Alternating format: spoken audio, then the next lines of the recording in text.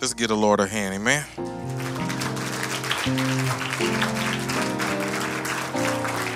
How many enjoyed the services last night? Amen. Amen. Amen. Let's give the Lord one more hand. Amen. Amen.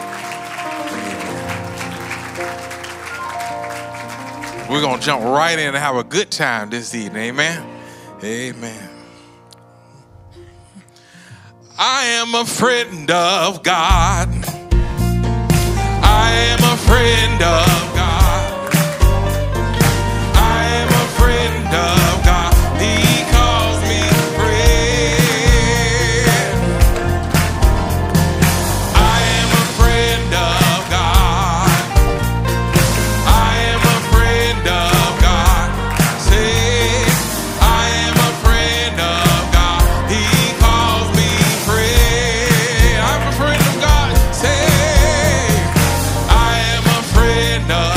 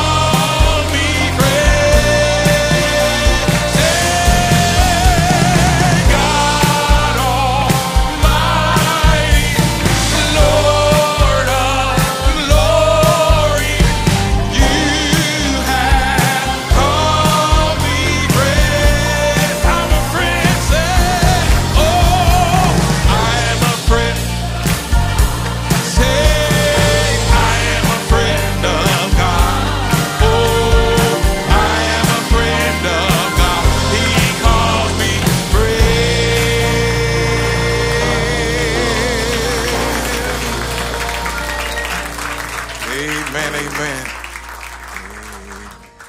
Can you turn these on for me, brother? Amen.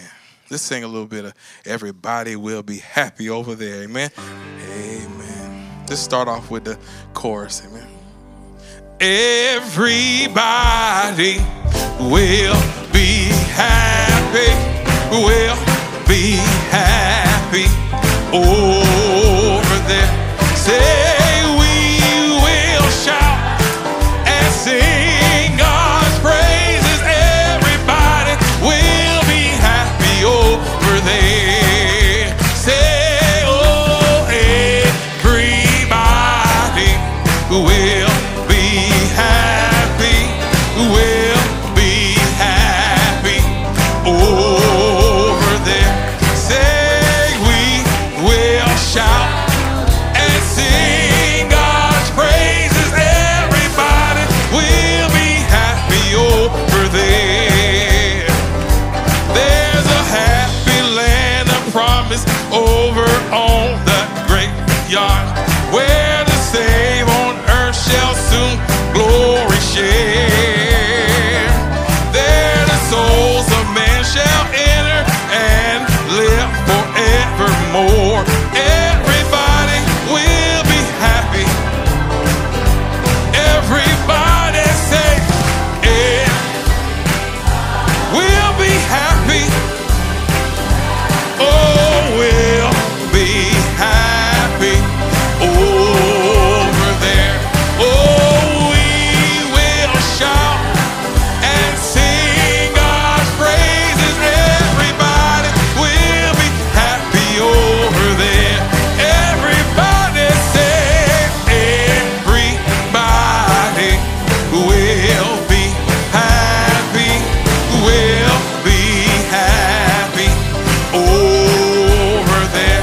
Say we will shout and sing God's praises. Everybody will be happy over there. There we'll be singing round the throne in that land where no one ever knows or cares. And the Christians of all nations will join in the triumphant song. Everybody will be happy. Everybody say, everybody will be happy. Oh yes, we'll be happy over there. Oh, we will shout and sing God's praises. Everybody will be happy over there. One more time, say, everybody will be happy. Will be happy over there. Oh, we will shout and sing God's praises. Everybody will be happy over there.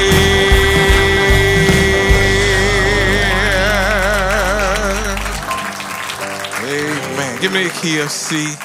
Amen. A key of C, my brother. Amen. I want you to turn and greet your neighbor really quick and just say, God bless you. Amen. At Calvary. Amen. Years I spent in vanity and pride, carry not my Lord was crucified,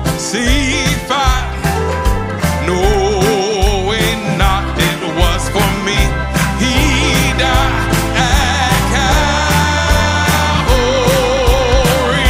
Mercy, mercy, mercy, mercy, there was great and grace was free. Pardon there was multiplied to me. There my burdens all found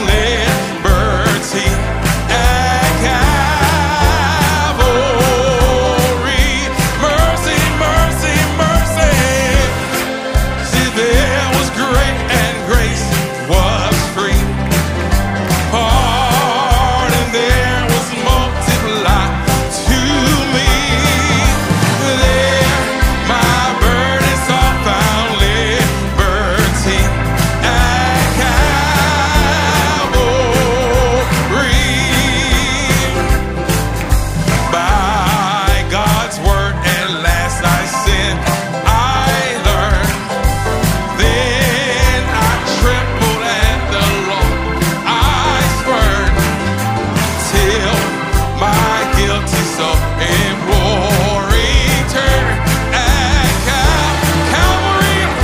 Say, mercy, mercy, mercy, mercy, mercy. There was great and grace was free.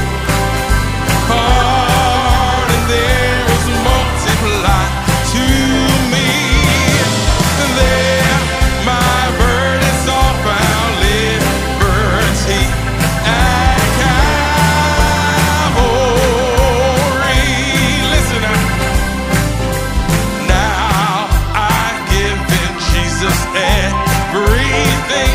Say now I'm happily on him as my king.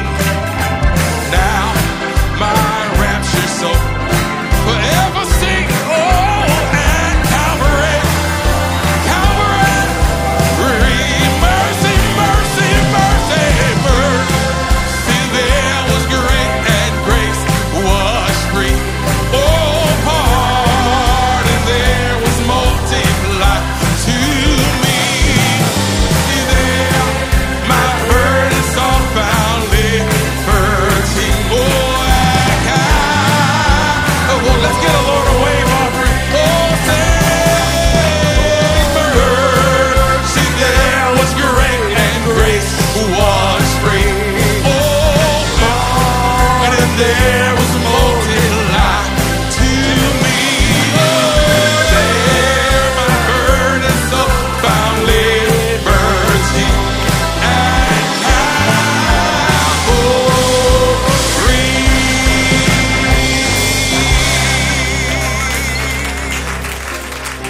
Amen, amen, amen. You may be seated.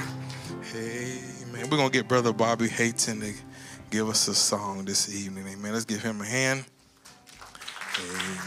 Amen.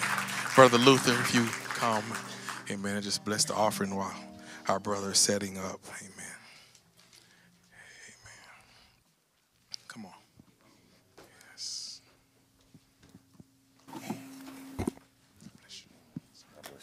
Praise the Lord. Hi. Praise the Lord. 2 or 3 are gathered. I was going to say I could count, but anyhow. If you have a request upon your heart this evening, closer walk with Him. Yes. Amen. Now, I'm here to collect the offering. So when I'm done, I'm going to walk around and collect the offering. So you know what I'm doing. You don't get caught by surprise. Amen. Let's pray. Father, I love you. Lord, their mercy was free. Here tonight, Father, as we gather in your name, mercy is free. Father, we pray that you open our hearts, regardless of the state of the walk with you. Touch our hearts this evening. Heal the sick.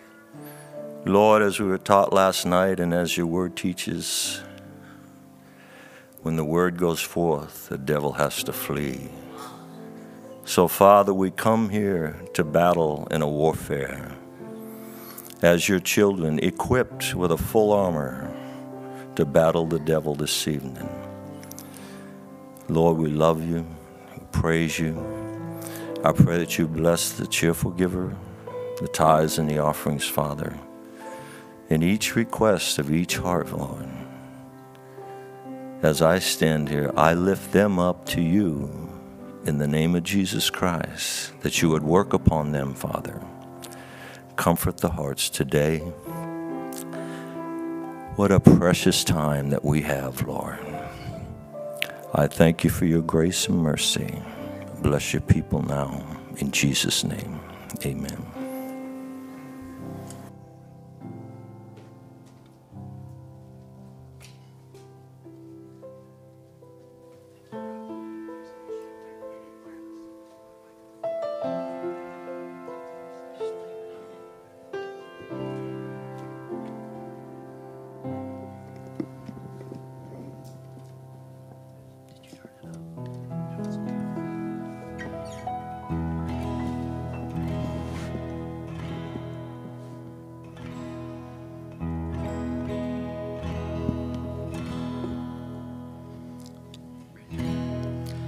I cannot touch the hem of his garment, but I believe my Lord is near me just the same. I cannot feel his arms around me, but I believe with all of my heart in his precious name. I cannot touch the hem of his garment. I cannot touch the crucified hand of Calvary. I cannot hear the sound of his footsteps, yet I believe with all of my heart he walks with me.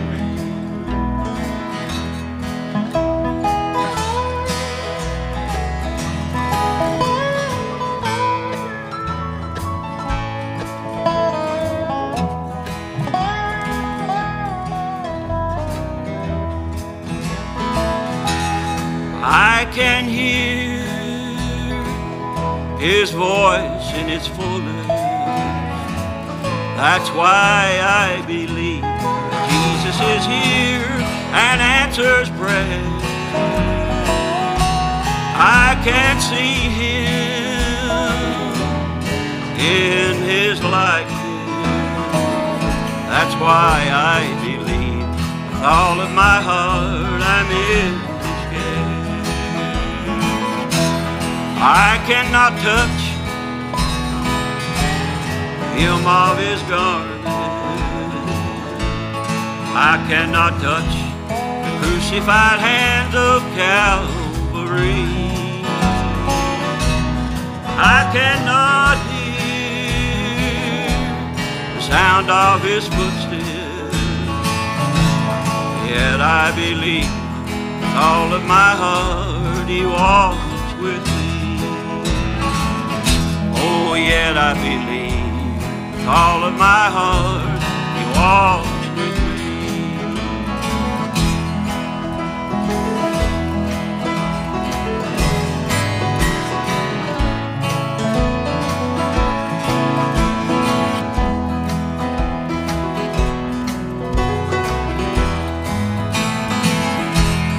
I cannot touch the hem of his garment. I cannot touch the crucified hands of Calvary. Oh, I cannot hear the sound of his footsteps, yet I believe with all of my heart he walks with me.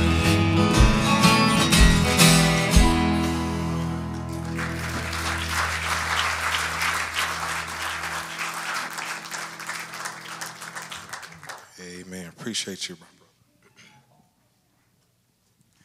Amen. We'll get Sister Amariah, Sister Anna, and Brother Gideon to give us a song this evening. Amen. Let's give them a hand. Amen.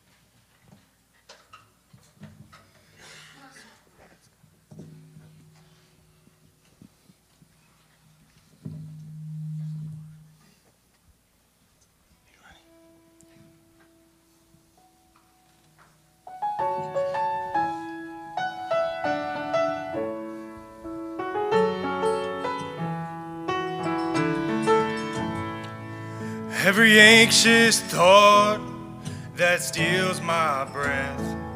It's a heavy weight upon my chest as I lie awake and wonder what the future will hold. Help me to remember that you're in control. You're my courage when I worry in the dead of night. You're my strength 'cause I'm not strong enough to win this fight. You are greater than the battle raging in my mind. I will trust you, Lord. I will fear no more. I will lift my eyes, I will lift my cares, lay them in your hands and leave them there. When the wind and waves are coming, you shelter me. Even though I'm in the storm is not in me. You're my courage when I worry in the dead of night. You're my strength 'cause I'm not strong enough to win this fight. You are greater than the battle raging in my mind. I will trust you, Lord. I will fear no more. No power can come against me, 'cause you have overcome. No darkness can overwhelm me, 'cause you've already won. No power can come against me, 'cause you have overcome. No darkness can overwhelm me, 'cause you've already won. You're my courage when I worry in the dead of night. You're my strength 'cause I'm not strong enough to win this fight. You are greater than the battle raging in my mind. I will trust you, Lord. I will fear no more. You are greater than the Battle raging in my mind.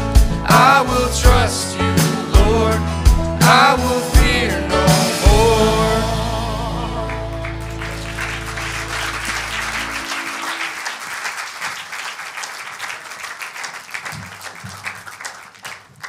Amen. Let's also give Brother Aaron a hand. Amen. Let's give him a hand. Amen.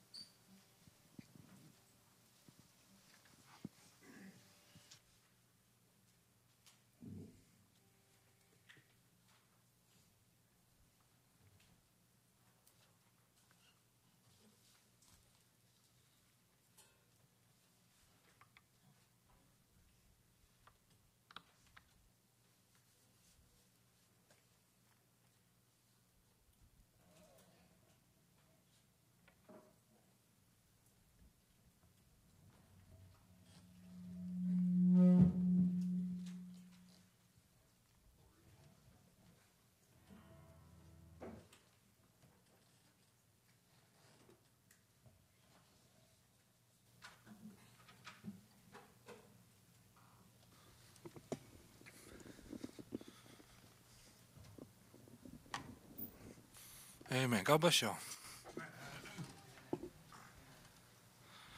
Thank you, Brother Joe.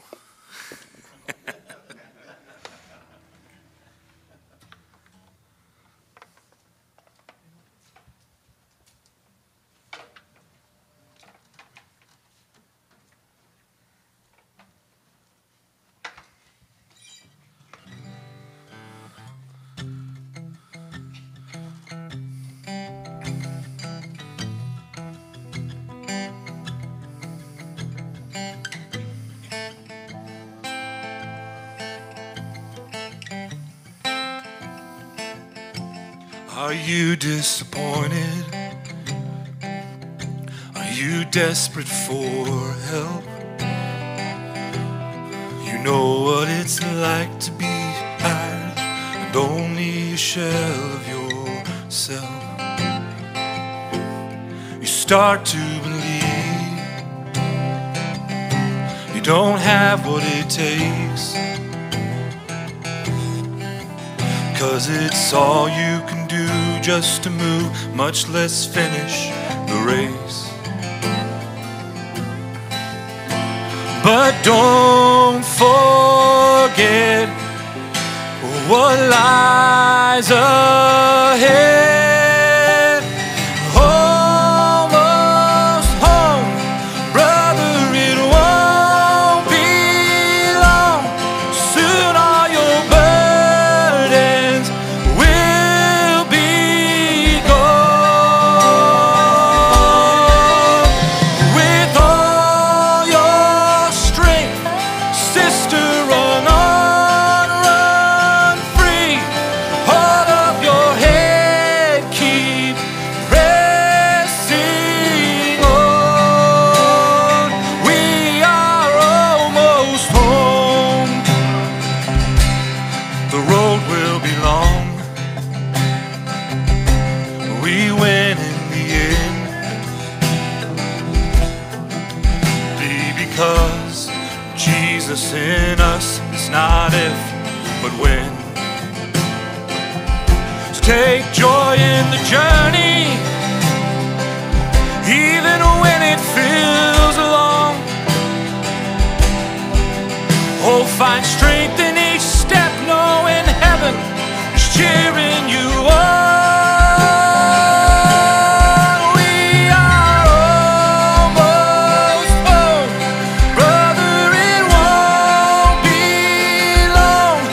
Soon all your burdens will be gone. With all your strength, sister, run on, run free. Hold up your head, keep pressing on. We are almost home. Almost home. Almost home.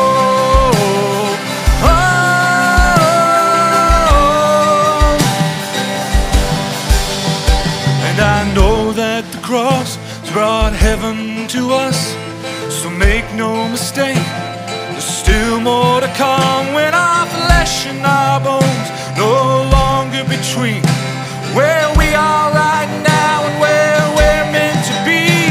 When all has been lost, made whole again, these tears and this pain no longer exist. No more walking, we're running as fast as we can. Consider this our second win. Almost home. Brother, it won't be long. Soon all your burdens will be gone. With all your strength, sister, run on, run free. Hold up your head, keep pressing on. 'Cause we are almost home. Almost home. Almost home.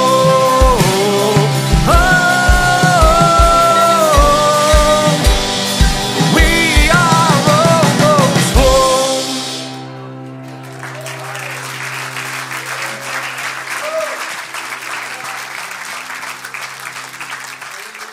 How many happy we almost home? Amen.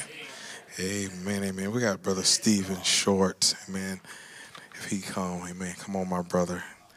And then right after that, we're gonna have one of my favorites, Brother Steve and Sister Emily also. Right after that. Amen. Let's give Brother Steve a hand. Amen.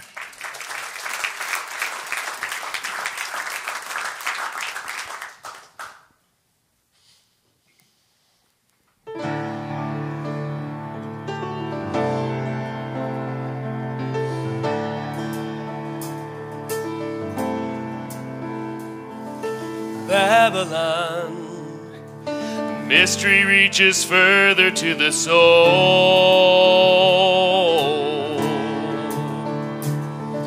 Have some fun.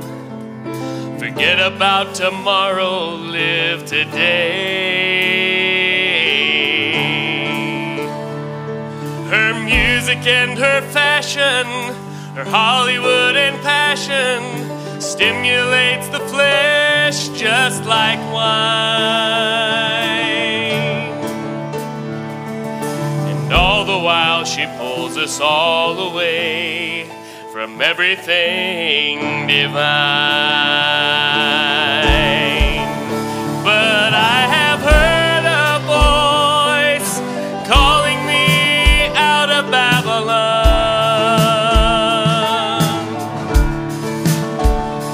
to a higher place. There's a mountain I can live upon.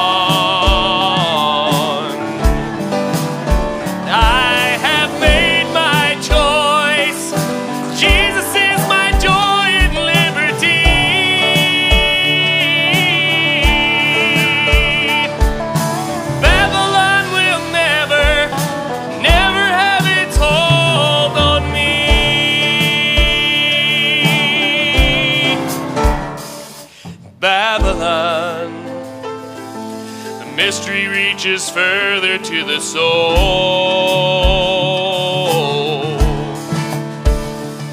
Put religion on, but never let the Spirit have control.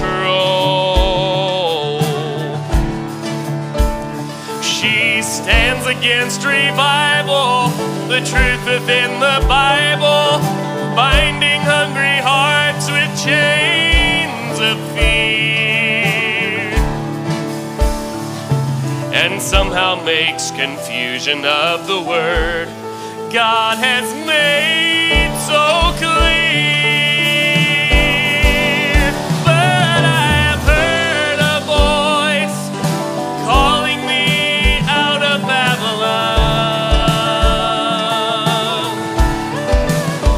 to a higher place. There's a mountain I can live upon.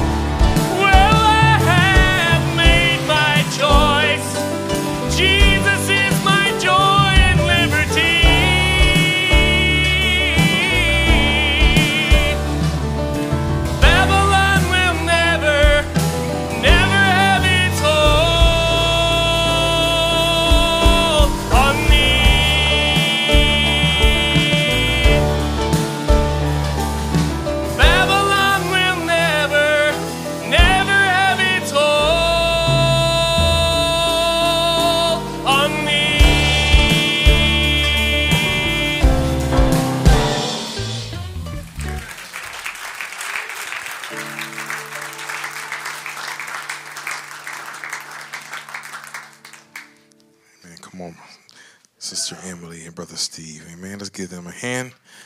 Amen.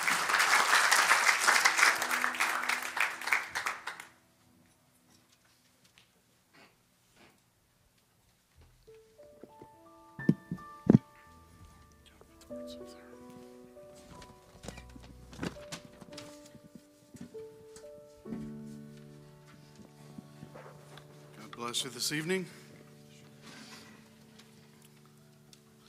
This is a song that came to me kind of in the form of a prayer. So if you enter in prayerfully to this song, that's the spirit behind it. Just a surrender.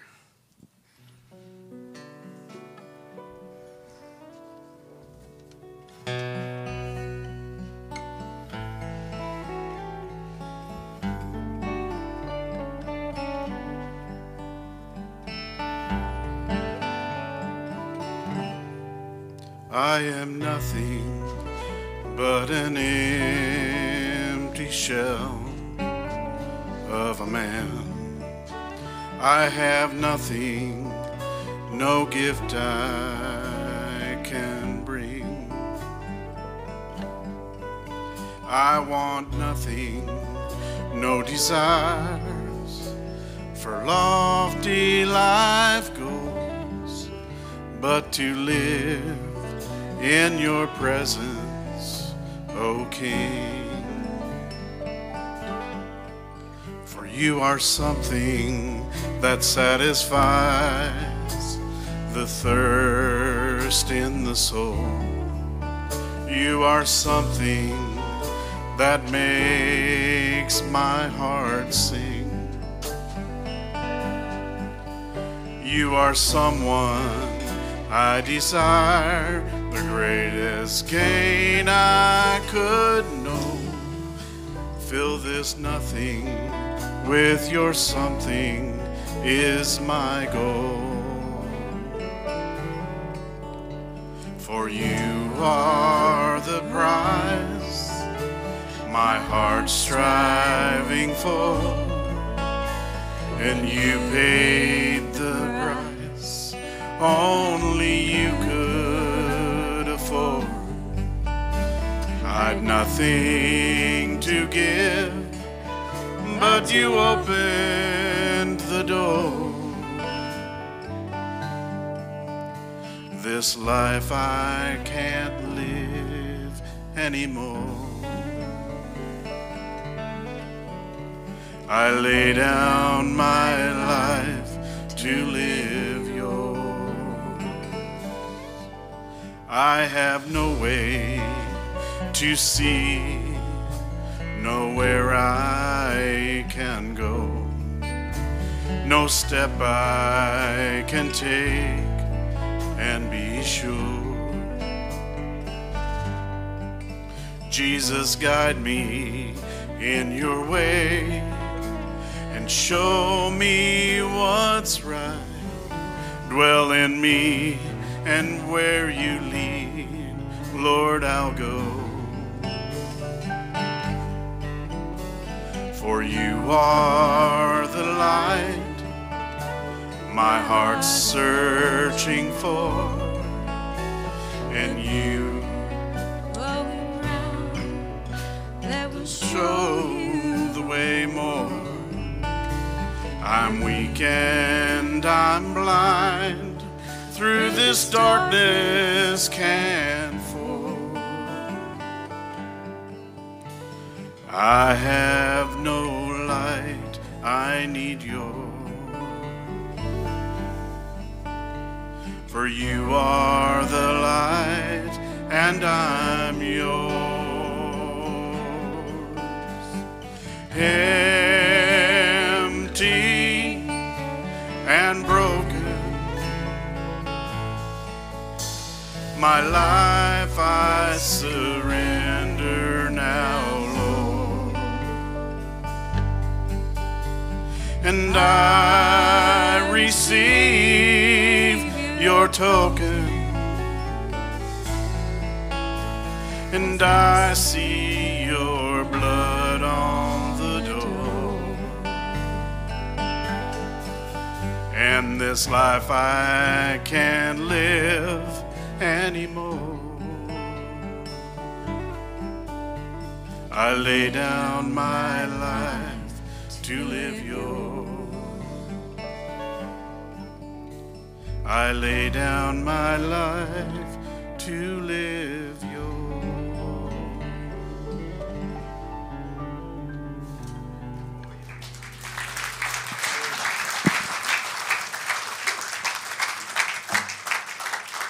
Amen. Won't you stand with me? I'm going to sing Because He Lives. Take a few minutes and just worship the Lord. Amen. Because He lives, I can face tomorrow. Because He lives, all fear is gone. Because I know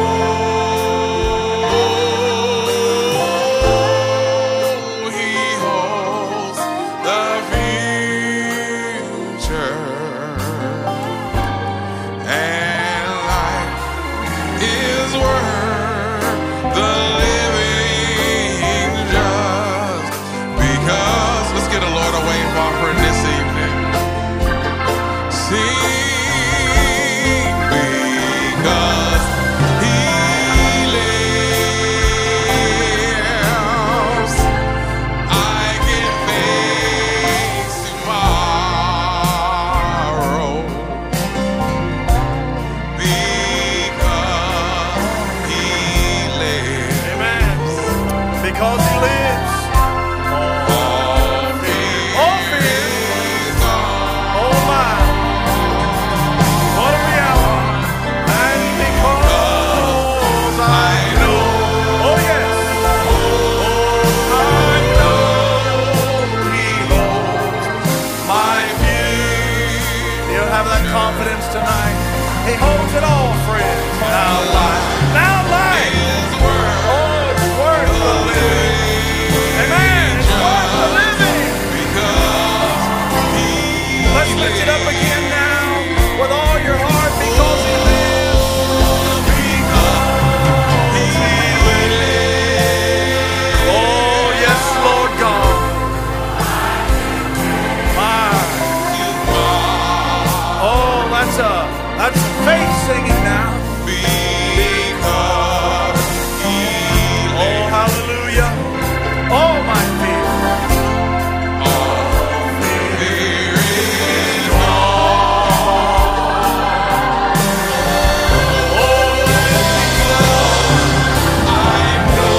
How many know it?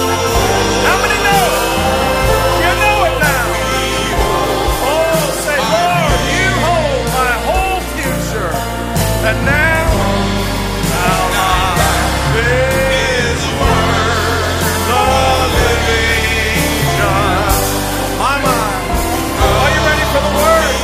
Are your hearts ready now? One more time all together. Oh, because He lives. Hallelujah, Lord. I can face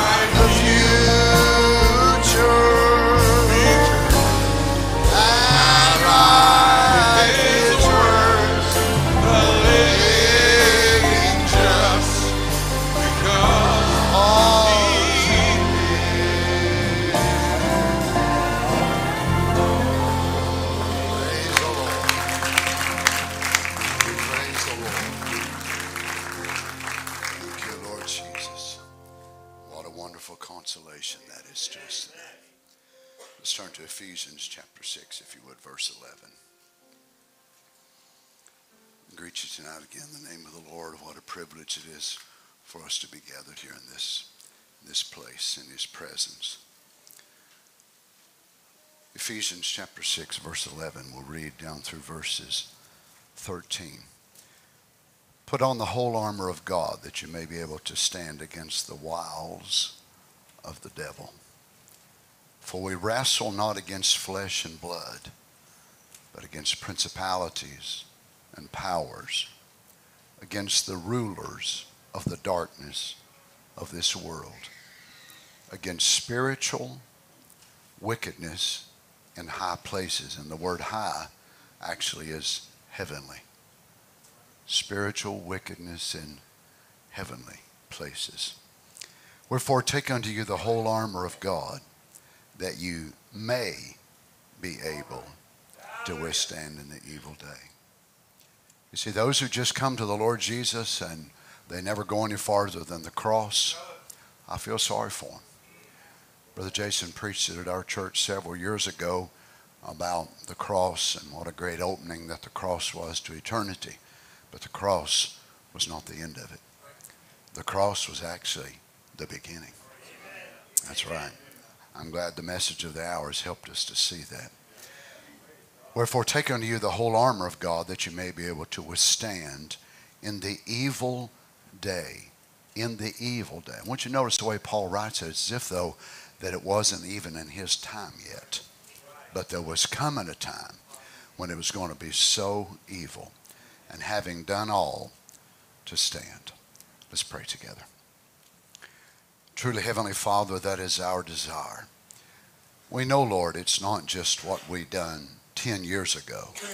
It's not how faithful we were 20 years ago.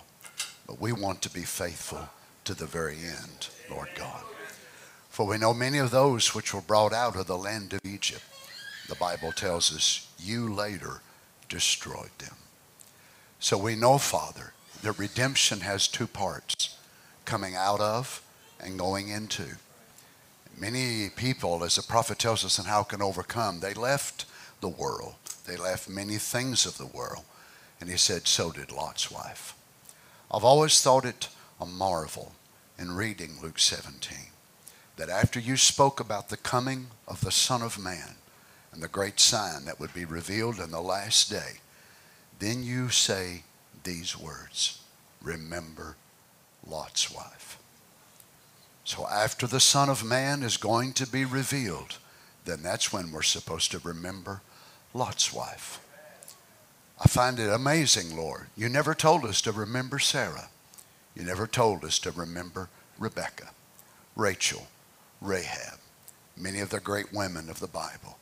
But you told us to remember Lot's wife. So it shows that there will be people that will come out under the revealing of the Son of Man, and they will turn back. But we believe there's a people here tonight, they're not going back. They're going on. We remember her, and we remember we don't want nothing to do with her. We don't want nothing to do with Sodom. We know there's a great difference between a pillar of salt and a pillar of fire. And that's what we're following tonight. Speak to us from your word, Father, we pray, in the name of the Lord Jesus. And the saints said, amen. Amen. God bless you. You may be seated. Paul encourages them to fight like real soldiers of God, put on the whole armor of God, that they might be able to withstand the wiles of the devil. Amen. The word wiles actually means, let me read this to you, that which is traced out with method. That which is traced out with method. That which is well laid. So it is a strategy. It is something that is well thought. Something that is planned very well.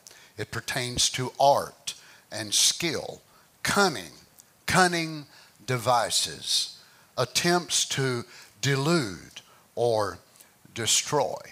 So the thing Paul wanted the believers in this age to be able to comprehend, as well as for us today, of course, was that Satan is not necessarily going to have an open warfare. Think of it. Most of us have never even seen a devil. Any of y'all ever seen a demon? You ever seen one? Well, I have. I hope you never have to. I don't mind telling you. But that's not normally the way Satan fights. Satan fights covertly. He fights in ambush.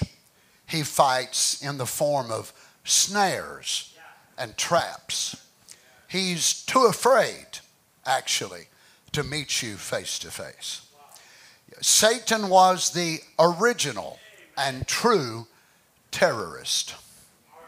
Now, we've been hearing a lot about terror. We heard a lot about that too, didn't we?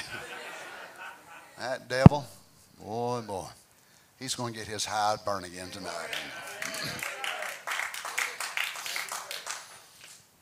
So Satan doesn't really carry out open warfare and just come right up against you and get his weapons and hit you and stomp you. And oh, no. He's much more cunning than that. As I said, he's the original terrorist, so he likes to lay his booby traps and his snares and all those sort of things to be able to meet the Christian soldier. So he advances covertly. He comes in sneaking. Now, you don't have to raise your hand to this, but I wonder how many of us tonight would be honest and say some of the biggest mistakes you ever made as a Christian was a snare that was laid before you. And you had no plan on becoming involved in this or that or the other, whatever it was. And yet it was just like it appeared and you walked right into it. The next thing you know, you're found in the middle of something and you say, how in the world did I get in this type of a place? Well, this is his specialty.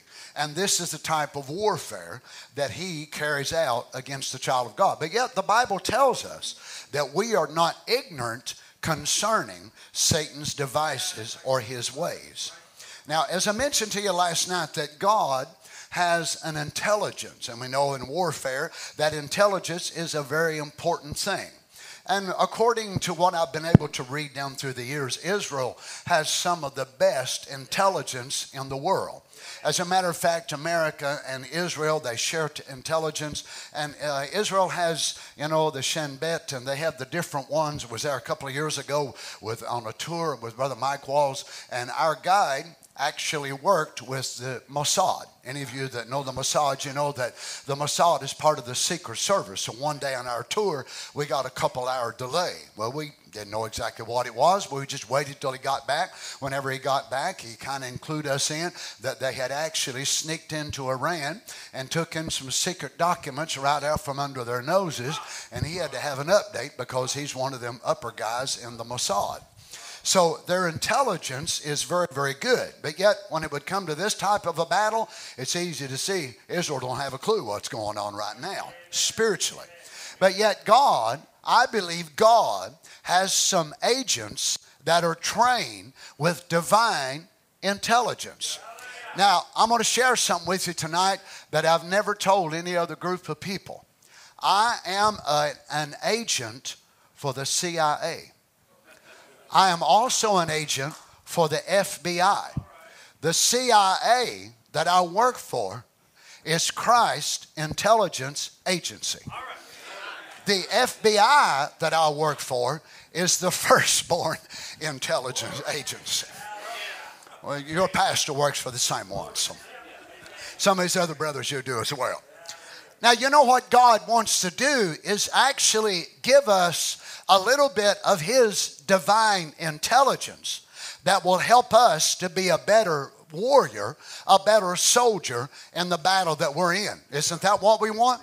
If you don't believe that, listen to Satan's Eden, 1965, and Brother Branham, right in the introduction of that sermon, Brother Branham will tell you, he said he'd heard Brother Neville preach, and he thought about what he would bring that night, and such a blessing hearing Brother Neville, he said, and he said he wanted to bring something that'd be a blessing to the people. So he thought, what could I bring that would help you to be a better soldier?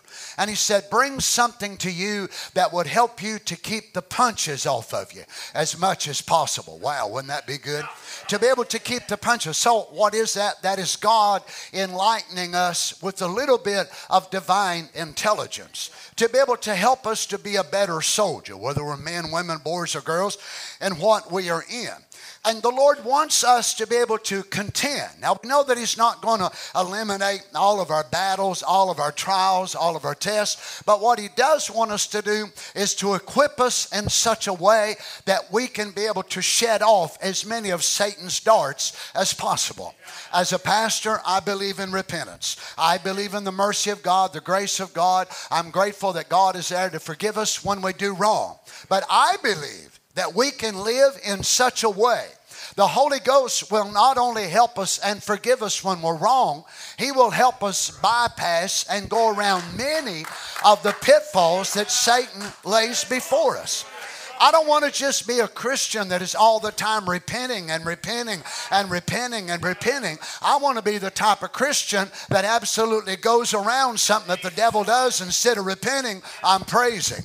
Instead of saying, I'm so sorry, I'm so sorry, I'm so sorry, I'm so sorry. Sure, I've had to say I'm sorry a lot. But I want to go on and become a better Christian where I don't spend so much of my time saying I'm sorry, but I'm grateful. I'm grateful. I'm grateful. You led me right around that. You showed me and I went right. Isn't that what we want tonight?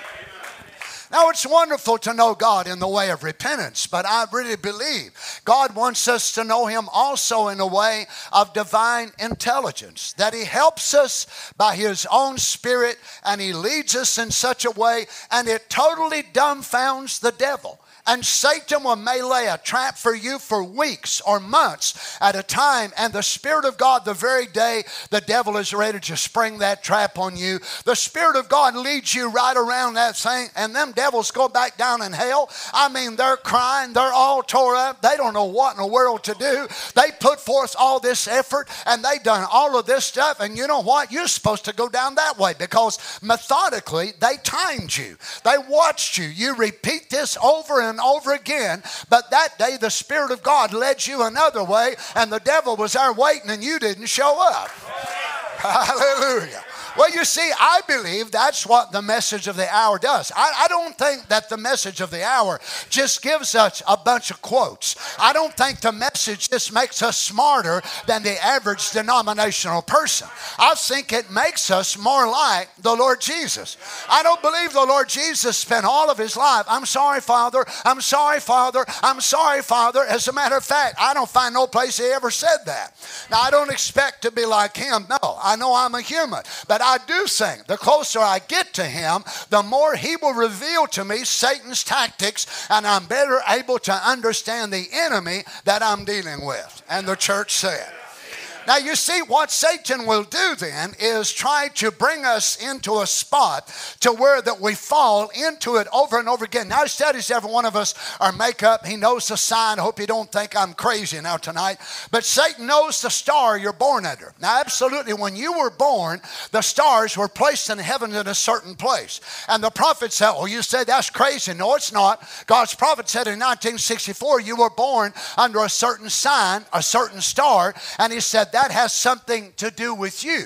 That sets what he called was your birth pass. Now, a person come to him asking him about the Holy Ghost. Now, Brother Branham said, what I done was I went and seen the sign that person was born under, and I seen the birth pass, and that put them under a cross, which put them under a 4. Now, don't ask me what that means, because I don't have a clue. But I know he did. So, but I know that those things do affect us. So Satan will watch us. Now you know it yourself, that you go through certain cycles and there's certain strains that come in certain families. And it's like that some people don't reach that effect of a certain strain in their family until they hit their 20s or their 30s or their 40s. And you'll watch them. They'll be doing good for ever so long. Then all of a sudden they reach in that certain spot and it's like something just grabs a hold of them and they change, and you think, what in the world happened to them? And it's a natural strain. Don't look at me so funny. I'm just quoting what he said. He said there's strains that runs in families. Oh, you say, but we got the Holy Ghost, but your old stinking flesh ain't got it, and my old stinking flesh ain't got it neither. And that's why the Holy Ghost in the soul wants to bring our flesh in subjection to the Spirit of God. Is that right? Now you see, Satan knows all this about humanity. And remember, he's been fighting these human battles for 6,000 years. I'm only 66 years old. How in the world would I ever be able to meet an enemy which has been fighting and defeating humanity for 6 millennia long? How could you as a young man, a young woman, ever meet such a foe like this? This is the one who caused Moses to lose his temper and be kept out of the promised land. This is the one that actually betrayed, or deceived, I should say, Joshua for a little bit concerning the men of Gibeah. Whenever they showed up in old garments and they looked like they was from a far country, and they was actually just right over the hill. And yet Joshua, the mighty general, the devil was able to deceive that man and make a covenant with him. Should I go on? This is the same one that deceived Samson.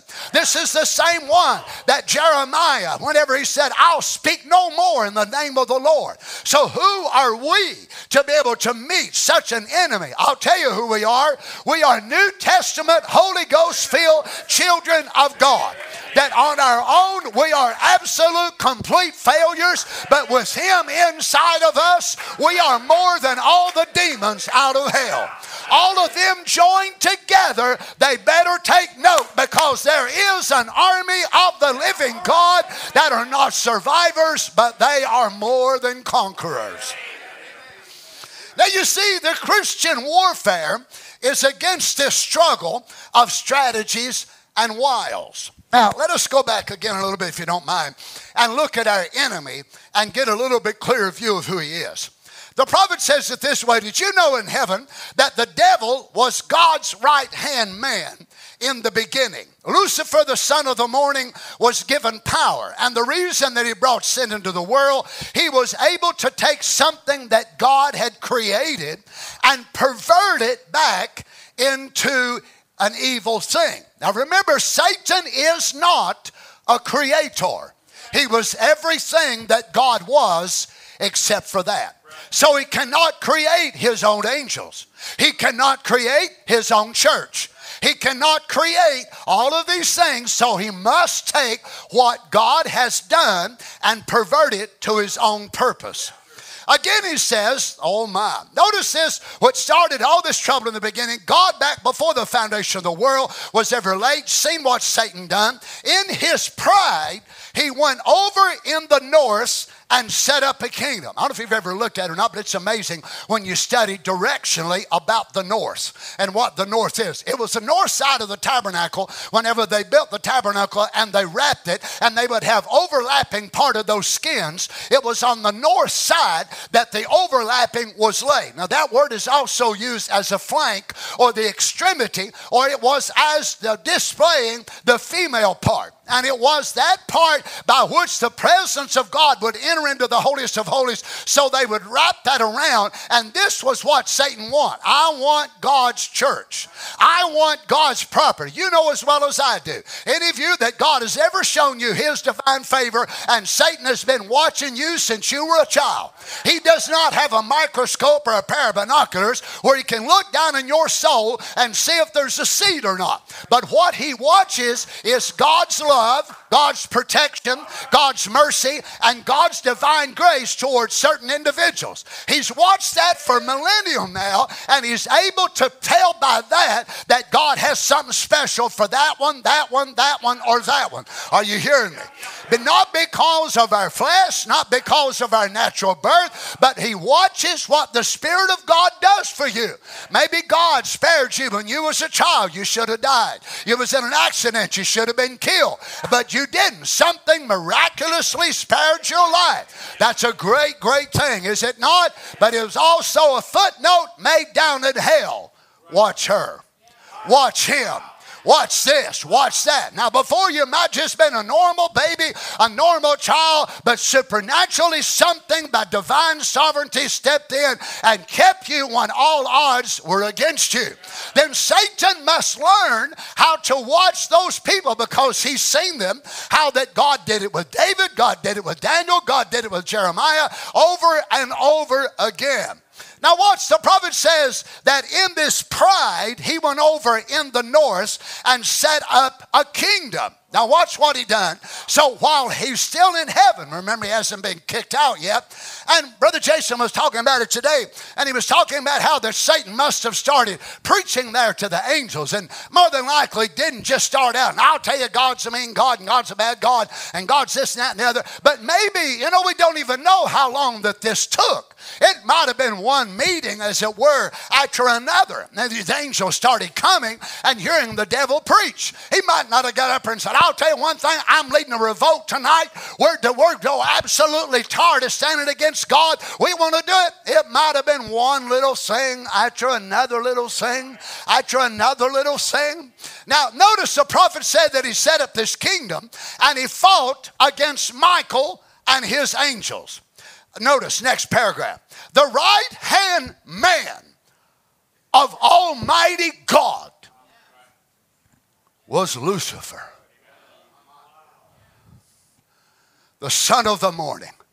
The first, God granted him almost co-workers with him. He was a co-worker, partly equal with him. Only Satan could not create. God is the only creator, but Satan took something that God created and perverted it back. So he was a co-worker with God. God's right-hand man. If God wanted to talk with any of the angelic beings, he fellowshipped with Lucifer. Oh my goodness.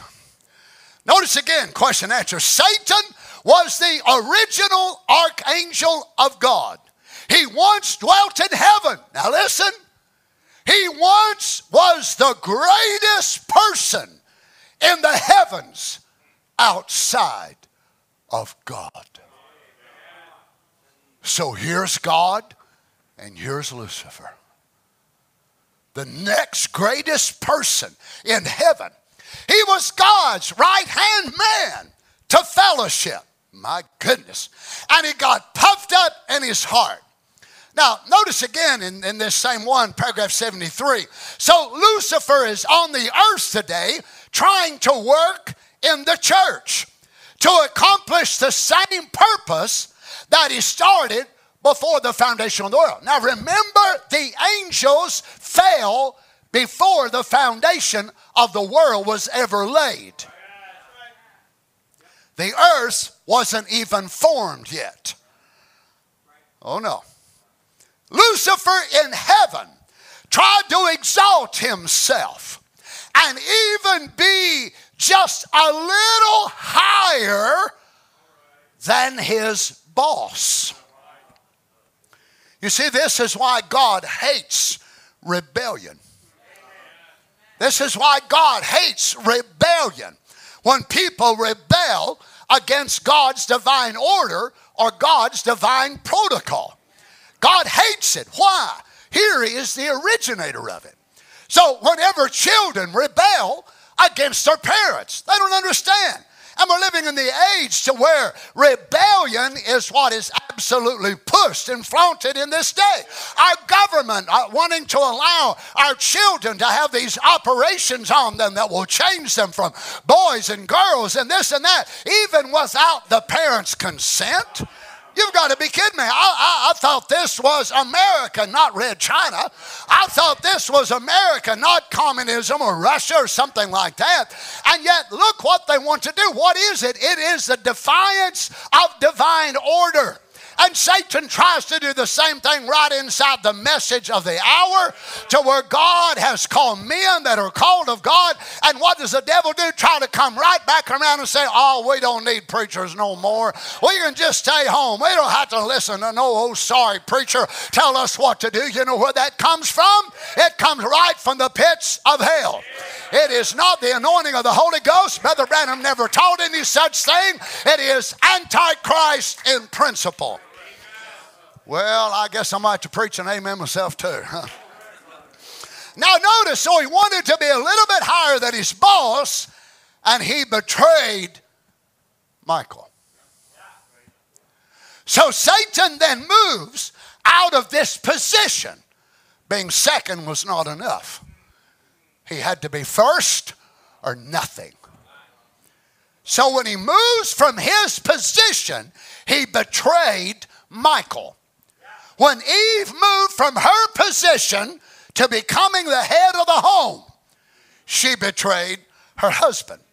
When the serpent moved from his position, now if you watch, when God brought the creation on the earth, the serpent mirrored what Lucifer mirrored in heaven. So here was Lucifer being God's right-hand man to fellowship, and the serpent was Adam's right-hand man to fellowship in the Garden of Eden. So he didn't go to the lowest part of the creation, but right next to God. I hope you're going to listen to me tonight. I'll tell you, friends, the anointed ones at the end time and our twin will not be a Baptist. Now, come on. Every revival has produced a set of twins. You know what our twin's going to do? They're going to quote the prophet. Well, here we go. They're not going to stand up and quote Billy Graham. You know, some of these guys, a smiley preacher from down in Houston, they're not going to stand up and quote this and that and the other of a denominational. But what is our trend going to look like? They're going to look like a message preacher. They're going to look like message people. Well, I'm sorry, but that's exactly what your twin is going to look like. But it does not change the reality of God's word. Oh, my. Now, what Satan did was able to preach to these angels. And whenever he did that, then the Bible writes about them in the book of Jude. And it says that they left their first estate. Now, naturally, when we think about estate, we would think about a piece of property, you know, maybe whatever your idea of an estate would be down here. I suppose seagrass about that tall, tarpons, crocodiles, oh, y'all got alligators, that's right. Alligators, let me see, sand gnats, and, you know, a big old, big white fence all around this beautiful, beautiful marsh. And that's your idea of an estate. Well, not me. Not me. No, I'm a Kentucky boy, so my idea of an estate, Brother Jason, might be something like that on the Versailles Road as you go out, which is Route 60 out of Lexington. And as you would leave from the Bluegrass Airport there, and you would keep going toward Versailles, and you start seeing these white fences with all them thoroughbreds. And you'd see all them beautiful rolling hills. And then you go out about 4 miles out from a Pentecostal church I used to preach out there, and you'll see this castle setting up on a hill. This castle was actually a rich man, a multimillionaire, which married a very young woman.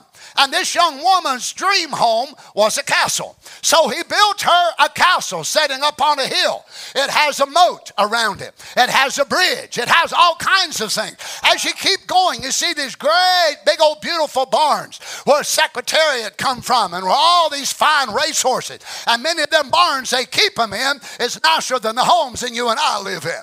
I know because I have a brother-in-law that used to work there. So in my idea, you know, that would be an estate. My great big rolling beautiful place, but that was not what the angels had. But the angels did have an estate, something that God allocated to them in his great mercy in order to give them a charge in his domain. Now remember, the primeval order that you and I know about in Genesis is very, very vague. I mean, know that it looks like there's 2 stages of the earth, so maybe we'll get into it in the morning. But in the beginning, God created the heavens and the earth was without form and void, and darkness covered the face of the deep. And the Spirit of God moved upon the waters, and God said, "Let there be light," and there was light. Now we know that word, the light, is ore, which means it come into existence. And the prophet tells us in the seal book, when that word is quoted, "Let there be light," that God was not actually creating the sun, the moon, and the stars, but they were already in existence. But something had happened on the earth and threw the earth into this darkness. So when we see the earth appear there in chapter 2, it is not in its original condition. But something had happened on the earth. What was it? It's the same being right here.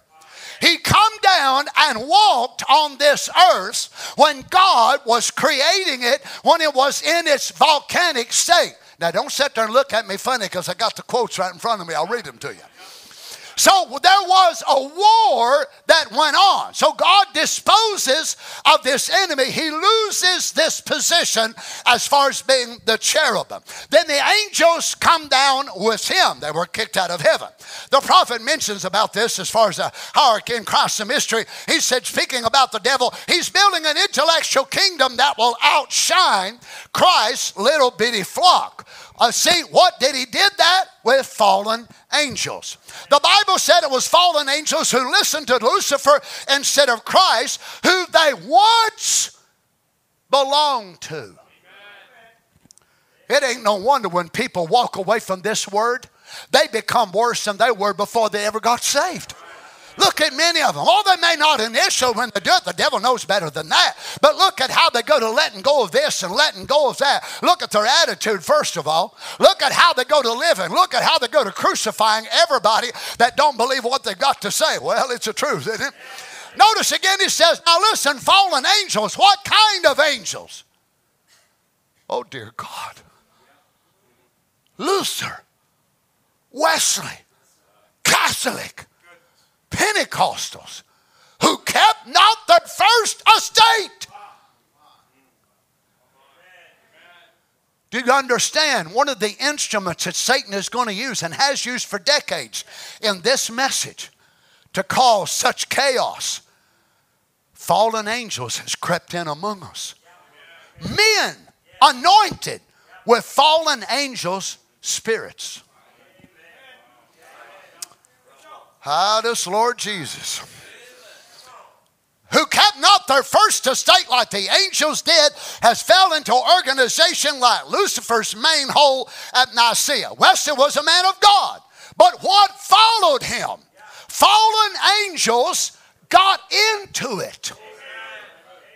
So it was a move of God at one time. Is that right? A move of God. Wesleyanism was a genuine move of God in the earth. And before they could proclamate that message, fallen angels come in it and took preachers or laity or whoever more, and they begin to use them under the name of Wesleyism or Methodism, and it began to take an agenda. Who was it? Oh, Lord, children, it was the same devil that preached his gospel of science and education to Eve in the Garden of Eden. Oh, my. What was the angels? First, he said, created beings of God. But they fell for Lucifer's wisdom. For Lucifer's wisdom. And you see what they become? Fallen angels. And organizations from men of God. Lucifer never started an organization. Wesley never started one. Brother Branham certainly didn't start one. But we sure got them around us. Now, whether you like it or not, you might as well say amen. This message itself will never make an organization. No, sir. But the prophet never said the spirit of organization wouldn't come around us. We've had them for years and years. We've got all kinds of camps and all types of titles. Well, what do you believe about the Thunders? And what do you believe about how many souls you got? I could go on and on. You've heard them. You've been around, some of you longer than I have. And it's the same spirit of organization to try to divide us, to try to separate us, where we won't even fellowship with one another, won't even shake hands hardly with one another. What is it? Fallen angels. Fallen angels, men that got under the influence of demons out of hell. And they begin to say, well, the prophet said, the prophet said, the prophet said. Oh, goodness. Notice this. There's only one way provided by God. He says, Lucifer at the beginning wanted to build himself a kingdom, which is greater and more beautiful than Michael's kingdom, Christ. That was his ambition, to achieve something like that. And what did he get to do it by? He took fallen angels who had lost their first estate. He took that to do it with. He's doing it with fallen angels, fallen Lutherans, fallen Methodists, fallen Pentecostals. Oh, you'd like it much better, I guess, if I stopped there, huh? Well, let me update it and bring it on up to you. Fallen message preachers. Message preachers that stood in the pulpit and declared this message was the truth for years and years. And where are some of them tonight blasting the same prophet of God they stood for? Blasting the same message they say they believe. God have mercy on us. May God help us that we don't turn our backs on this truth.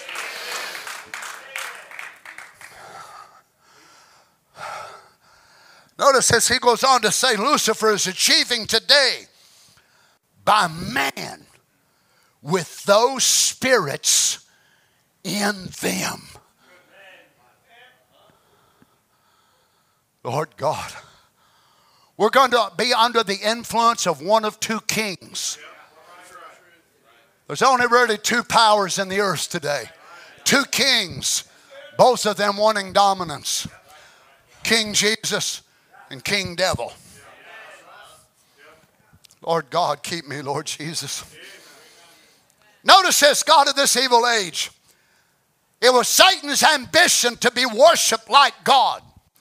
He took two-thirds of the stars of heaven, ascended himself. Notice his way is always up, going up, going up.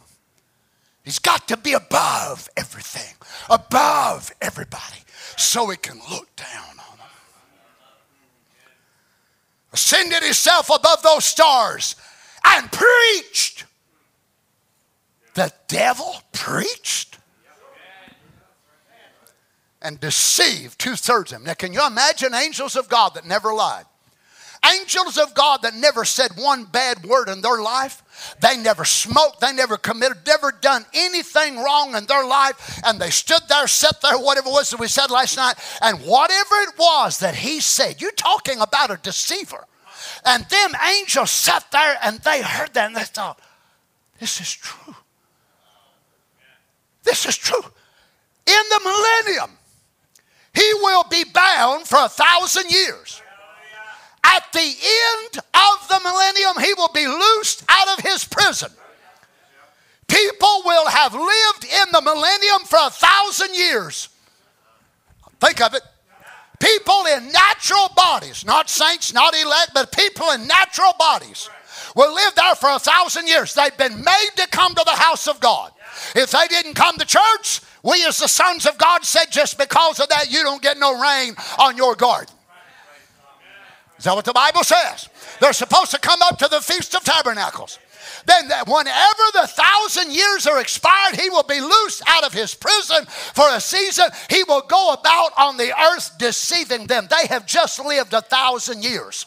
They have lived on the earth with glorified saints in immortal bodies. They watched you as you'd be standing there talking to them, and they'd watch you disappear because Father sent you over there on the other side of the earth somewhere.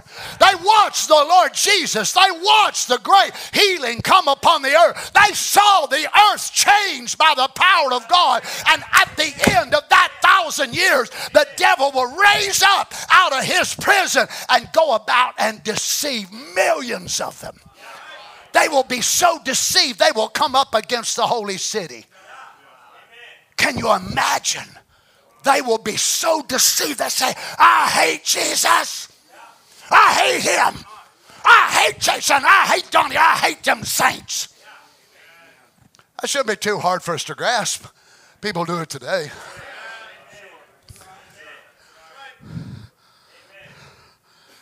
Notice this. The prophet said, notice his ambition. He preached, God of this evil age, that kind of a scientific, social, educated, progressive gospel. Wow.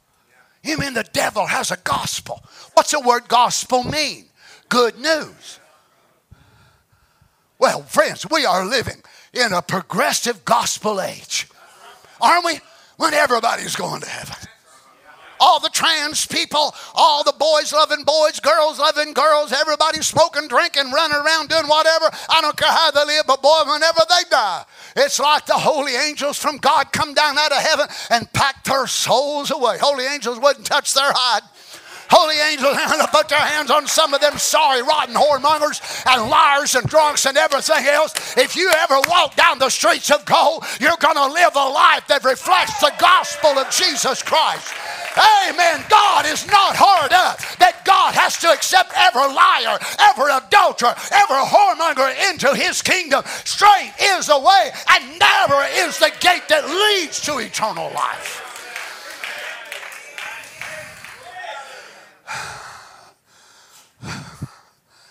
You can see why as it gets closer and closer, Satan hates us more than ever before. Who knows how much longer we'll be able to use YouTube? Who knows how much longer we've done been flagged? I'd be surprised if you ain't. We've done been flagged by them. Well, brother, now what you going to do? Keep preaching the same thing, of course. Well, what if they kick you off? They kick me off, I'll be obedient. What? Now, Brother Donnie, you've got to use wisdom. I call that compromising. When I have to quit preaching against sin, I'll come off the internet. When I have to quit preaching against sin, I'll come off of YouTube. Well, come on, because if I don't, I won't leave this world in a rapture. Notice this in Satan's Eden. The God of this world today, the worshiped person of this world today is Satan. Listen how it's come about. And the people are ignorant of worshiping Satan, but it's Satan impersonating himself as the church.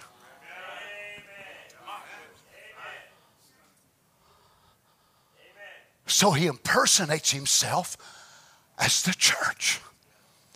See, as the church, and they worship Satan thinking they are worshiping God through the church. But it's the way that Satan is in. Oh, you say, but wait a minute. We preach the word. Look back here at my text tonight. Satan was the one that preached the word. Lord, children. And what word was he preaching? He was quoting the message of her day.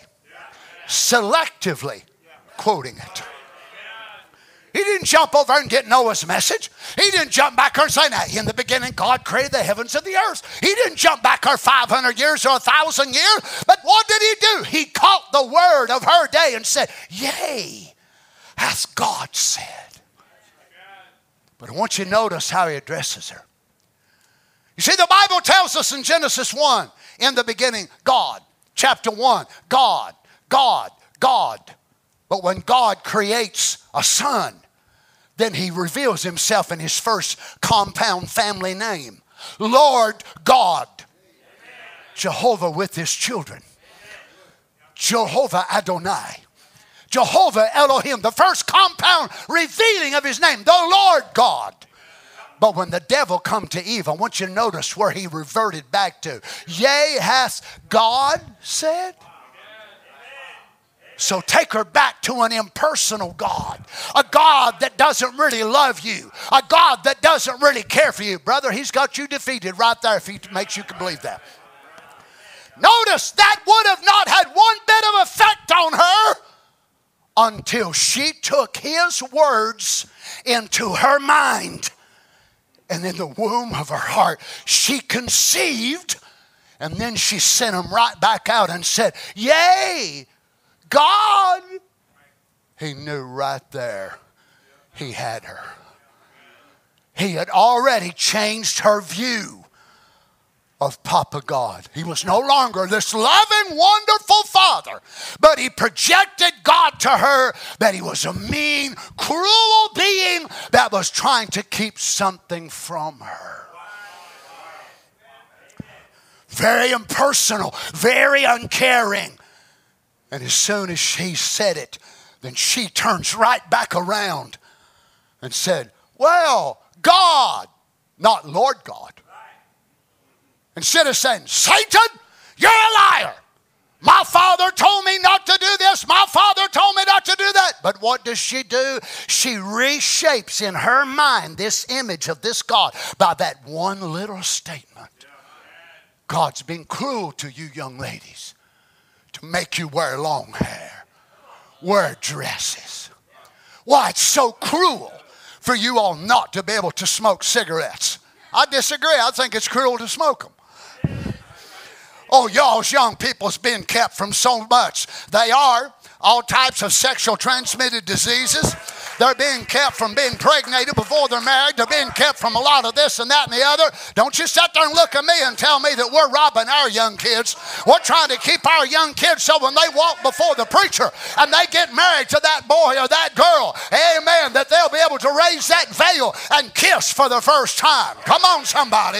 They'll be able to look at one another, and they didn't give everything they had because they dressed like a street prostitute and they left nothing to the imagination, but they reserved themselves for their husband. Come on, young people.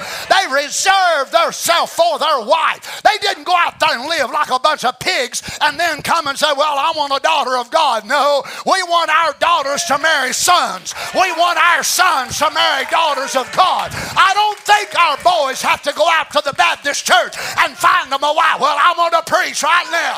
I don't think our sisters have to go out to the Episcopalian church to find them a good man. You need to find them right in the ranks of the Word. Get you a son of God that believes the Word, a son of God that'll guide you, a son of God that'll raise your children in the house of the Lord.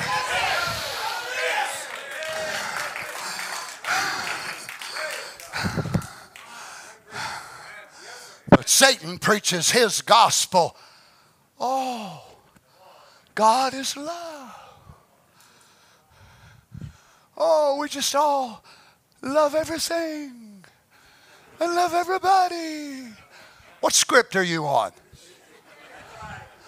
People have got more scripts than they've got scriptures in this day we're living in, don't they?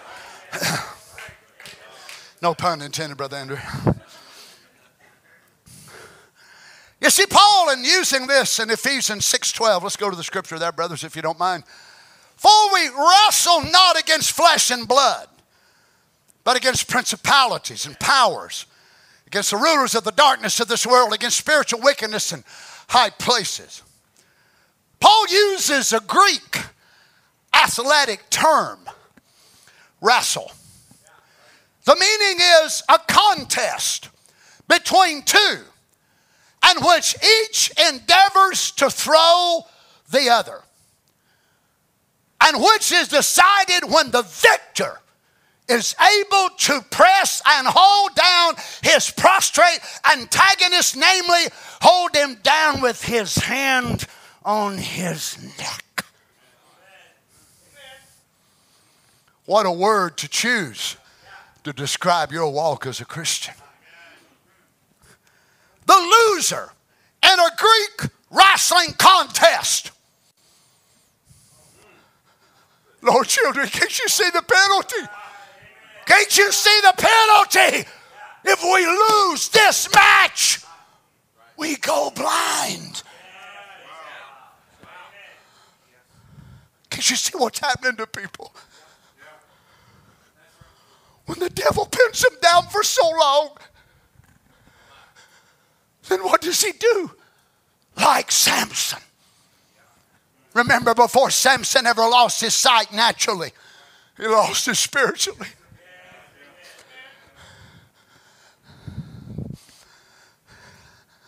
The loser in the Greek wrestling contest had his eyes gouged out with resulting blindness for the rest of his days. Can you imagine the Ephesian church now when they read this epistle from Paul to them with that culture? It meant a lot more than it does to us and our Western culture. But you imagine how it must have gripped their hearts, and they said, oh my God, help me. Help me. If he knocks me down, Lord, don't let me stay. Oh, have you ever been knocked down, Brother Donnie? I sure have. I've been knocked down many a time, but I ain't going to stay there. I'm not going to stay there and let him put his hand on my neck, Brother Andrew. I'm not going to stay there and let him win until he takes his fingers and poke out my eyes. And I don't know what's right, and I don't know what's wrong. I don't know what's day, and I don't know what's night. If I fall, let me rise again. If I stumble, let me rise again.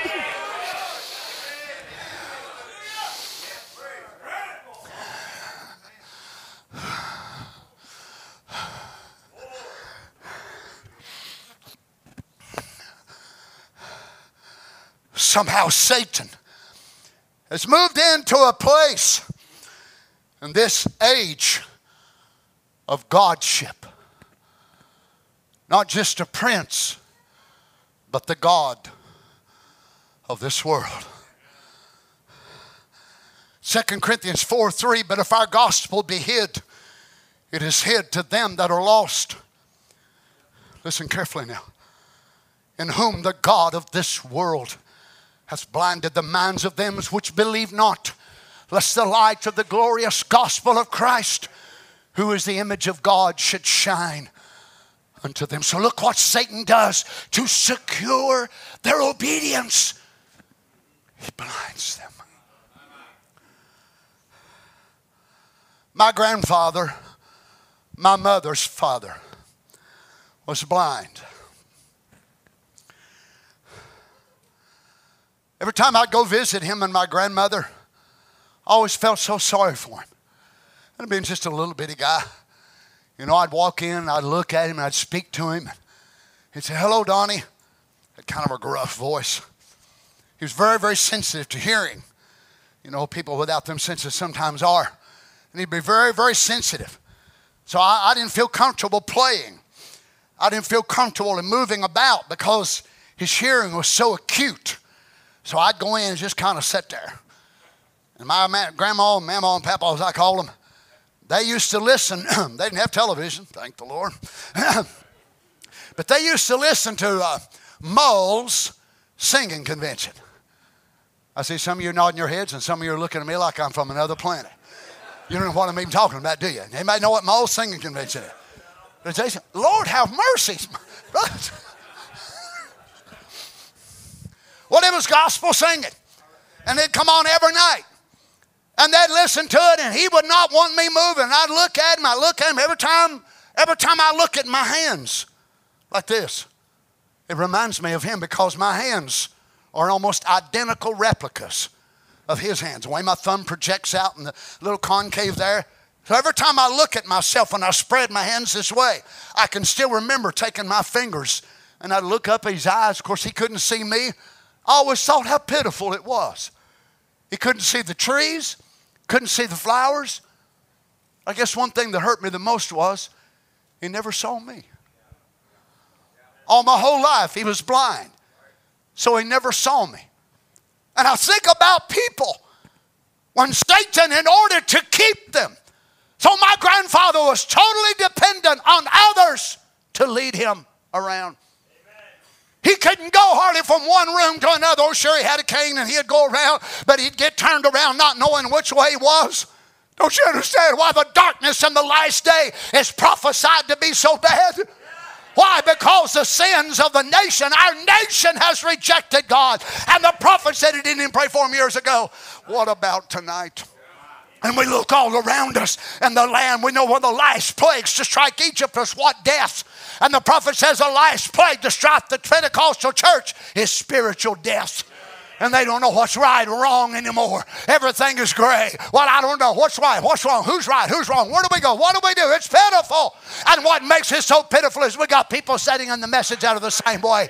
They hear this preacher preach and they follow that. They hear this preacher preach, they follow that. What is it? Oh God, it seems like somebody can no longer find out what's right or wrong. Which way do we go? What do we do? So he blinds them. And that way, they'll never be able to see the precious rays of the sunlight of God. There's a better way, really? And which way is that? You don't have to live this way, really, I don't. So he blinds them. So all they see is this world that they're in. Do you understand, even those that are not elected and ordained to life, if they ever saw the mercy of God, many of them whosoever will, they'd come by the multitudes. But Satan blinds them and keeps them in this prison. I'll tell you one thing, we ought to be the happiest people on the face of the earth tonight. An evil, wicked ruler that puts out the eyes of his people before they can catch the splendor of this mighty prince in his glory. He takes away the reasoning of their soul, blinds them into this utter darkness. You see, as Eve gave him entrance into the human race, so his church has given him entrance into Godship. Now, please don't misunderstand me. Our Lord Jesus, to this very day, has never yet been crowned. No, he's not. He is high priest. Is that right? You see, the rapture is him stepping aside from the office of high priest to become fully the crowned king. And who will crown him? His bride will. So who has give Satan this position in the earth in the last day? His wife. His wife is crowning him king. You remember the Song of Solomon whenever he was given a crown, and he says he was given this crown by his mother. It was his mother, of course, Bathsheba, which had given him the crown of his nuptials. You remember there, of course, in speaking about Bathsheba, that she began to speak prophecy. I don't know if you ever noticed it or not. But Solomon, when he wrote about her, he said that she had prophesied or gave him some great words. And if you look at it, she warned him of the very thing that was going to cause his falling away. Remember, the prophet tells us that there were 7 church ages in the Old Testament and 7 in the New. And Solomon was the Ephesian age, the building of the house of God. And yet Bathsheba began to warn him. Quite an amazing thing for a woman who walked into the pages of the Scripture. And the first time we see her, she's beckoned into the palace under an act of adultery. And yet God transformed this woman's life and made her to where, amen, she not only married a king, a man who was after God's heart, but she became a woman after God's own heart. I don't know if you know it or not, but Proverbs 31, the one that we quote so much, of who can find a virtuous woman. It is written in the history books, and the rabbis and so on say that Proverbs 31 was written after and an epitome paid to the life and the influence of Bathsheba. A woman that we would look at that there'd be no hope and no mercy. A woman that seemingly went past the bounds of grace. But yet when you look and see what God done and take a woman in that type of a scenario, and then God turns her life around and said, who can find a virtuous woman? Her price is far above rubies. Maybe some of you were women that were wrong and men that were wrong, and the devil himself had gave up all hope on you. But the Lord Jesus got a hold of you, and he called your name, and he raised you up, and he justified you, and he sanctified you, and he filled you with the Holy Ghost. And tonight you sat here as part of the bride of Christ, a bride that is far above rubies, a bride that is worth more than all this world.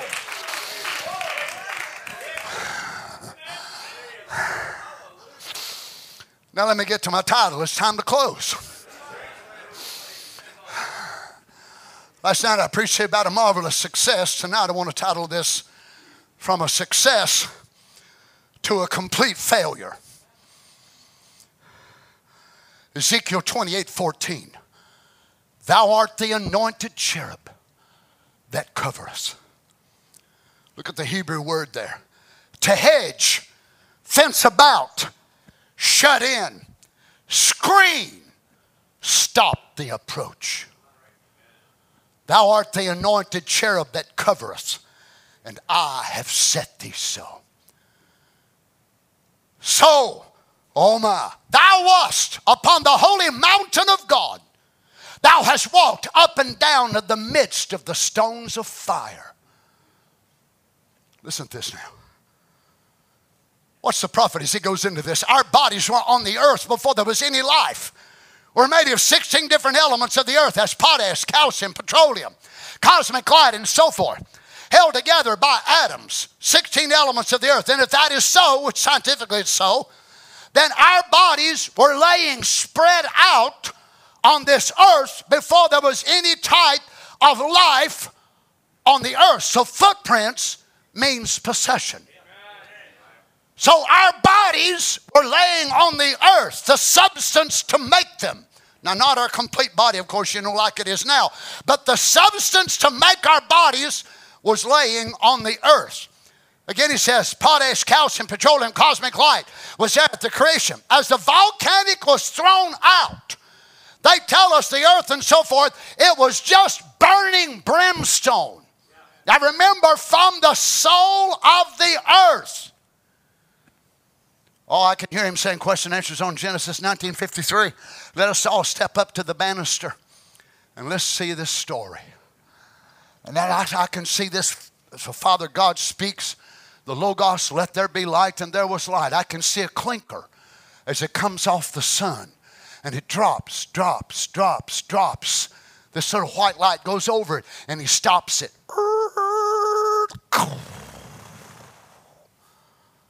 Then another one comes. What is it he said? He's writing his first Bible. So he said the earth's come out of the sun. Oh. And I'm sure you know it, that if you go into the soul, you dig past the surface of the earth and past the core, and you go into the very heart of the earth, and what do you find? Where it came from. You find the core of the earth is identical to the sun. But you got to get past all the rock and all the mud and all the dirt. And, well, if you take a good look at yourself, you'll find you're the same way. You get past all your faults and all your Reagan and all your Watkins and all your Smith and all this and that and the other. And what will you find down inside of there? You'll find a soul that come from God. So if we look deep enough, what do we see in the earth? We see not just where the earth is going, but where the earth's come from. Hallelujah. So the core of earth, remember the earth has been through these changes over and over again, but she has this promise. You know that the Bible, oh, I love this. The Bible has the earth's name written in the book of life. You ever notice the Bible don't call Jupiter by name? Uranus, Saturn, Mars, Pluto. They said, why don't God just get rid of the earth? He can't. Her name is written in the book of life. And notice what God designated the earth as. A female. Her, she, her, she. She is one of God's attributes. Why ain't God done got rid of me? He can't. Why ain't God done got rid of you? I've caused him a lot of trouble. I've caused him a lot of difficulty. Why can't God get rid of you? Because you're one of his attributes. Hallelujah, hallelujah. That's one reason Satan hates you.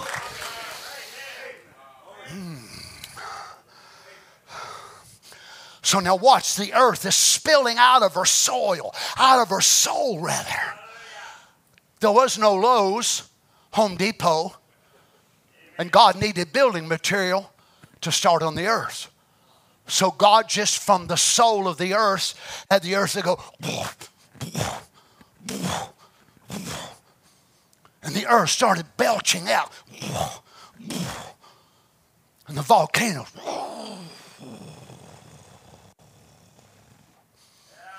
Calcium laying over here. Potash, petroleum, cosmic light, copper, phosphate, tin, all these things. What's God doing? Making his lumber yard. Pre-Home Depot days. Now remember, the devil and his angels had done fail. You imagine now as they step, Brother Andrew, wherever it is they're out there in the universe. We don't know exactly. Wherever they was in the universe. And they watched God as he started expanding his creation. I just read it day before yesterday. That right now, in the known universe, what they've been able to see. They estimate there are 22 septillion stars. Anybody know what septillion means? 24 zeros. And what was that problem you had that was so big? Oh, hallelujah. But Satan saw God And he seen all the rest of these stars, and he thought, why is he taking particular, we better look at this. I never seen him do that on all the rest of them. Do you know that in what's called the elliptical plane, where we are placed in the Milky Way galaxy, that the stars being visible, the zodiac, you say, oh Lord, have mercy, Brother Donnie, don't tell me you're going there. You ain't read the book of Job? Do you know that God quoted to Job the Bible that Job read? And what was that Bible? The stars. God quoted and used the word Pleiades, which is the seven sisters. God quoted Arcturus. Is that right? Well, don't sit there and look at me funny, because that was the Bible that Job read, and God quoted the Bible that Job understood. And God put it right there. But God showed a special affection and a special love many years ago when our scientists went out and they got so far out on their spacecraft and they turned their great big machine back around. And when they did, they saw what? This tiny blue dot. Amazing grace. And you imagine when Satan looked at it and said, uh-oh, that's mine. I want that. The only place, as far as we know, where the hydrogen, the oxygen, the water, the atmosphere is just right for life. If we were just a few thousand light years closer to the sun, we'd be burned up. If it was very much farther out, we'd be so cold and frigid, we could never have light. But whoever it was that put us here for a purpose. Do you understand that where we are, whenever the spaceships go out and look back and they start looking at the constellations, they don't even recognize nothing that we see from here? It's like whoever put us here wrote this story up here, but you got to be right here to look up and read it. Oh, glory to God. No wonder the bride reads the word and to her it makes perfect sense. Others look at it and say, I don't know what he means. You got to be at the right place.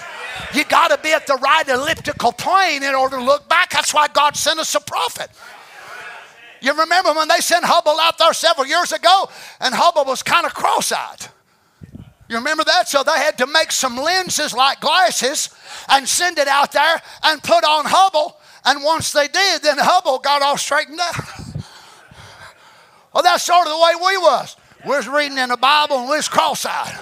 We was reading about election and we turn it like this, look at it like that. Let me turn it upside down and say, well, I don't know. Is it one God? Is it two? Is it three? So God sent us a pair of Malachi 4 glasses. Amen. He said, all right, bride, slip these on. Oh, well, I see now they ain't three, but they are one.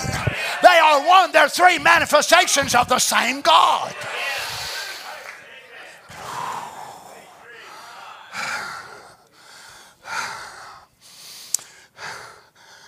It was burning brimstone.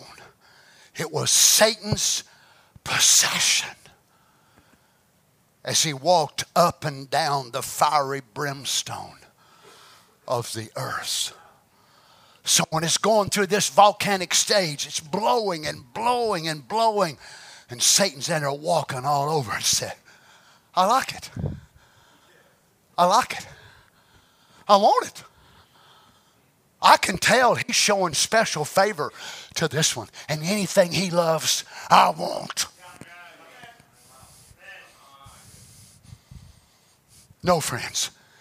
Know this for sure. It's not because we're so special. It's because of the special grace of God. We're no better than the rest of humanity out here. You're no better than your family, your sisters, your mothers, your brothers. Some of you may be sitting here tonight and not another member of your family believes the word of the hour. God smiled upon you and gave you grace. Well, I must have prayed more. I must have fasted more. It ain't nothing one good thing. Not one superior thing that you could do. It was the grace of God. And the pattern fell right on you before the foundation of the world. Oh, let me find a place to close. Notice this, in that day on Calvary, for Satan had the earth. Oh my goodness. Satan had the earth, the very rocks that he walked up and down on the earth, burning brimstones, Lucifer was the son of the morning. So when the sun, before the natural sun rose on the earth, the son of the morning, Lucifer, was walking on the earth and volcanic stage. He's breaking forth the day. Wow. Those same rocks that had cooled off when Jesus died at Calvary belched forth out of the earth. Wow. So the devil had made footprints apparently on some of them rocks, and they'd been buried in time. And Jesus said, I'm going to show who owns this place now. So he began to shake the air like a good Holy Ghost meat. Well, glory, glory, glory. Somebody touch me. Glory, glory. And them rocks go to shaking. Well, come on, son. Don't sit there and look at me like a bunch of dead stone. Them rocks go to shaking. So when Jesus, oh my, when he died, and the rocks got to shaking and got to moving around. I'll never forget it. Years and years ago, I'd taken my girls and we went down to a place called Sweetwater, Tennessee. Anybody know where that is? Sweetwater, Tennessee, that hidden lake down there. Saying anybody ever seen that lost sea? We got down in there and one of them glass bottom boats and floating around, you know. Oh, my wife don't like them type of things at all. But we got down in there looking around. That guy was telling us, he said, well, these rocks are so many millions of years old and this and that happened to him. But he said, right here is the most recent rock fall that we've been able to find to this day. And it happened about 2,000 years ago.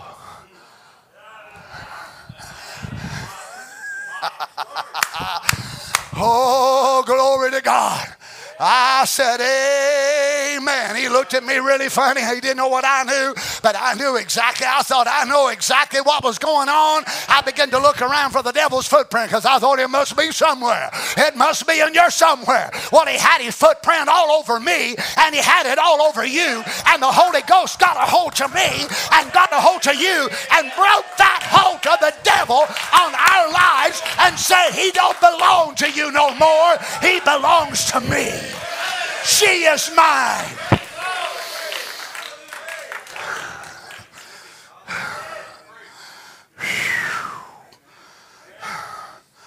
Can I have a few more minutes?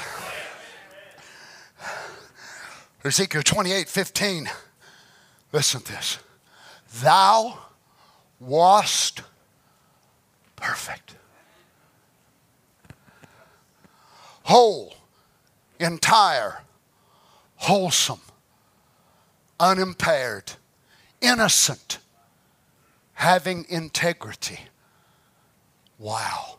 What is complete, entirely in accord with truth and fact. Now this is describing Lucifer before he became the devil. Perfect. Whole. He was in fact. He was right and tied in with truth and fact. It's hard to imagine that become what we know today is the devil. Isn't it? So he was a perfect created being. As a matter of fact, he was the crowning achievement of God's great angelic realm. He was the capstone, as it were, of the angelic realm. Perfect, sinless. Wow, y'all are quiet. But listen to verse 16. By the multitude of thy merchandise, they have filled the midst of thee with violence, and thou hast sinned. Therefore I will cast thee as profane out of the mountain of God. Now he was successful, but he will lose everything. You just had a famous trial here in your country. Y'all know about it now. A great dynasty, I guess we'd say, of a family that goes back for many, many years. And had all this wealth and this power and this and that and the other.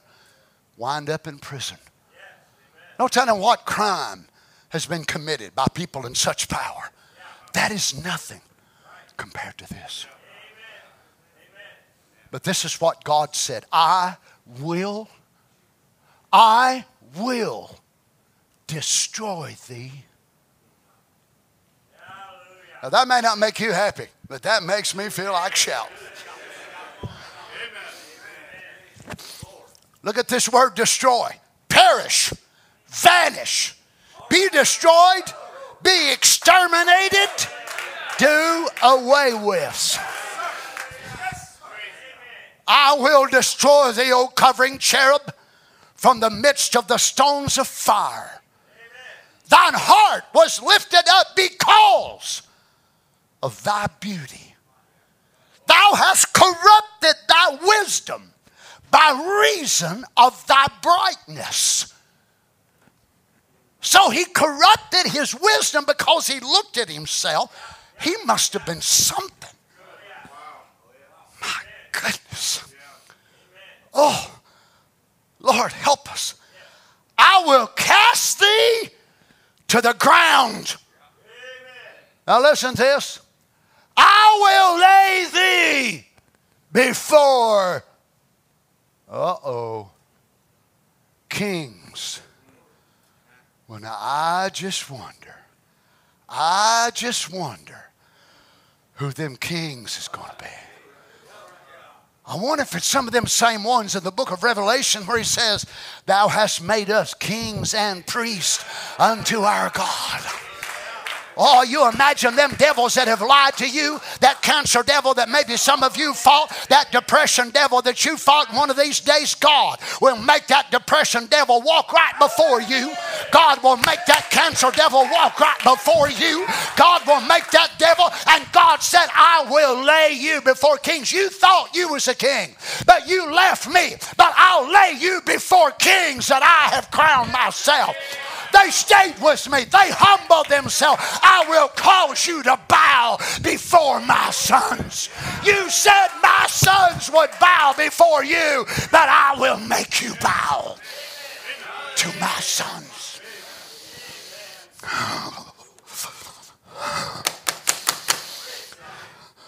I will cast thee to the ground. I will lay thee before kings that they may behold thee.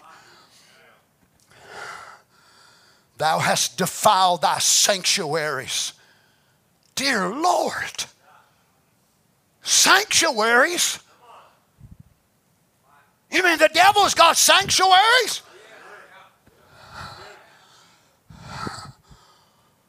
Kodesh, sacred place, holy place. Thou hast defiled thy sanctuaries by the multitude of thine iniquities, by the iniquity of thy traffic. Brother Kenny, I found this to be one of the most interesting words as I was looking at this today. The Hebrew word you're used for traffic. I just thought, is that true? Can that be true? But what it was, the traffic was him slandering God. He was slandering God to his angels and eventually talked them out of their position. So he was trafficking slander. He was trafficking all these, accusations against God. Lord, have mercy, children. Can you imagine when people go to trafficking lies against God's prophet and trafficking lies against the bride, where they're getting their anointing from?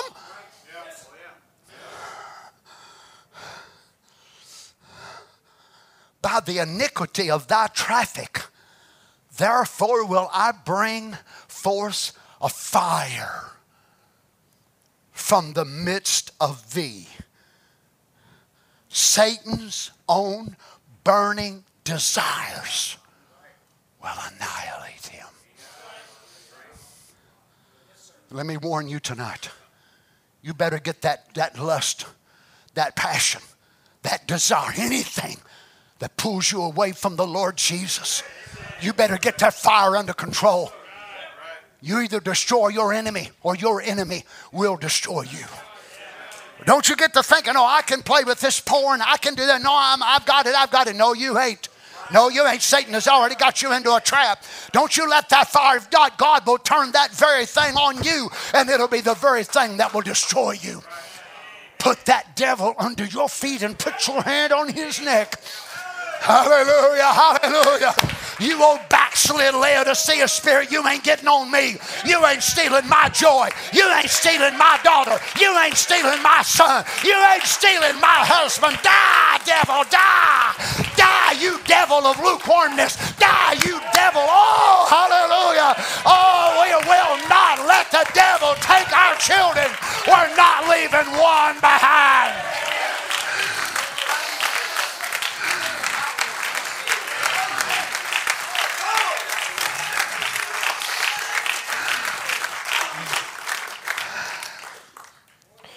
I will bring a fire from the midst of thee, and it shall devour thee. I will bring thee to ashes on the earth and the side of them. I'm one of them. I'm one of them. In the sight of them that behold thee. Lord God, children. All they that know thee among the people shall be astonished at thee. Thou shalt be a terror. Destruction, calamity, dreadful event. And listen at this. And never. Oh, I like telling him this and reminding him. When I'm shouting through the streets of glory through eternity, never will you be anymore. How many believes this is God's word? How many believes it'll come to pass? And never shalt thou be anymore. All they that know thee among the people shall be astonished at thee, and thou shalt be a terror, and never shalt thou be anymore. Let me close with this. But out of this age, God will present to Christ Jesus a bride that will not fail like Eve did. Let me close reading this quote to you. What would God call the people out of this age for? His name. And the reason is to try her. His bride. When she's made manifest, been tried, been proven, prove to Satan. Like it was at the beginning, so shall it be at the end. We find now this evil age is to prove to Satan she is not like Eve. Can you imagine all this darkness, all this treachery, all this that's going out here in the world? It's to prove to the devil, look, devil, I got a bride that even you can't take. Eve could not live right in perfection. I know that may stagger you for a minute, but think about it. Eve could not live right in a world where there was no cigarettes. There was no shopping malls. There was no lying. There was nothing that we know now, and yet she couldn't live right in that place. And yet here you are, living right in the middle of hell. Oh, hallelujah! You're not in paradise. You're not in the Garden of Eden. You're in Satan's Eden. Every way you look, it's him. It's his blindness. It's his sin. Oh, glory to God. And yet you overcome. You overcome. Day by day by day, we overcome. And if we fall and make a mistake, we get up and we repent. And we say, God, I'm sorry. Forgive me. And you're still there living right in the middle of hell. In the middle of Satan's darkness. That's what all this is for. Is to prove to the devil, I've got a bride. And I'll prove it to you.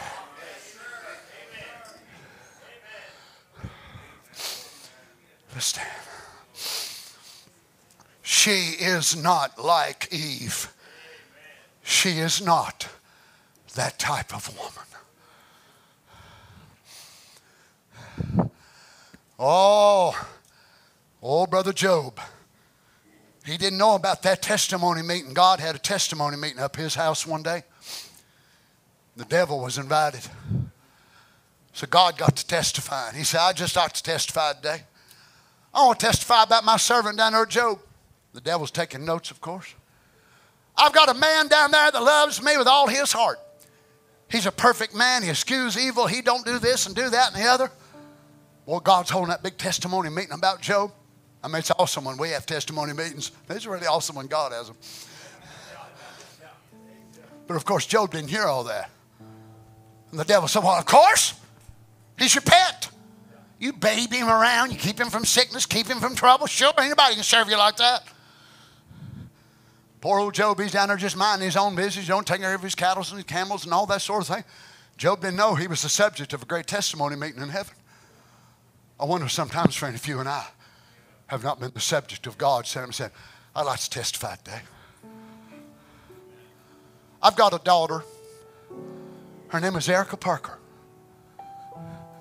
She's the mother of 2 sets of twin girls.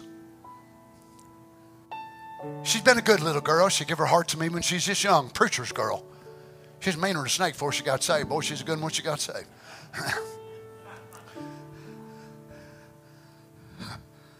I'd like to testify. She'll serve me. Even if I allow a neuroendocrine tumor to get inside of her body. And by the time the doctors find it, it'll be stage 4. It would have metastasized. And to this very day, the doctors still don't know where it even started. This is only the baby that they're dealing with, they call it. Because they still don't know where the mother is. Well, I don't know where the mother is, and I ain't really that much concerned about the baby. What I know is, I know who our Father is. And God said, her daddy is my servant. It'll break his heart. His wife is my daughter. Her sister is my daughter. Her husband, her 2 daughters. It'll affect people around the world. They'll cry, they'll pray for her. But I won't testify for it ever happens. When it's all said and done, they'll all be stronger. And they'll love me even more than they do now.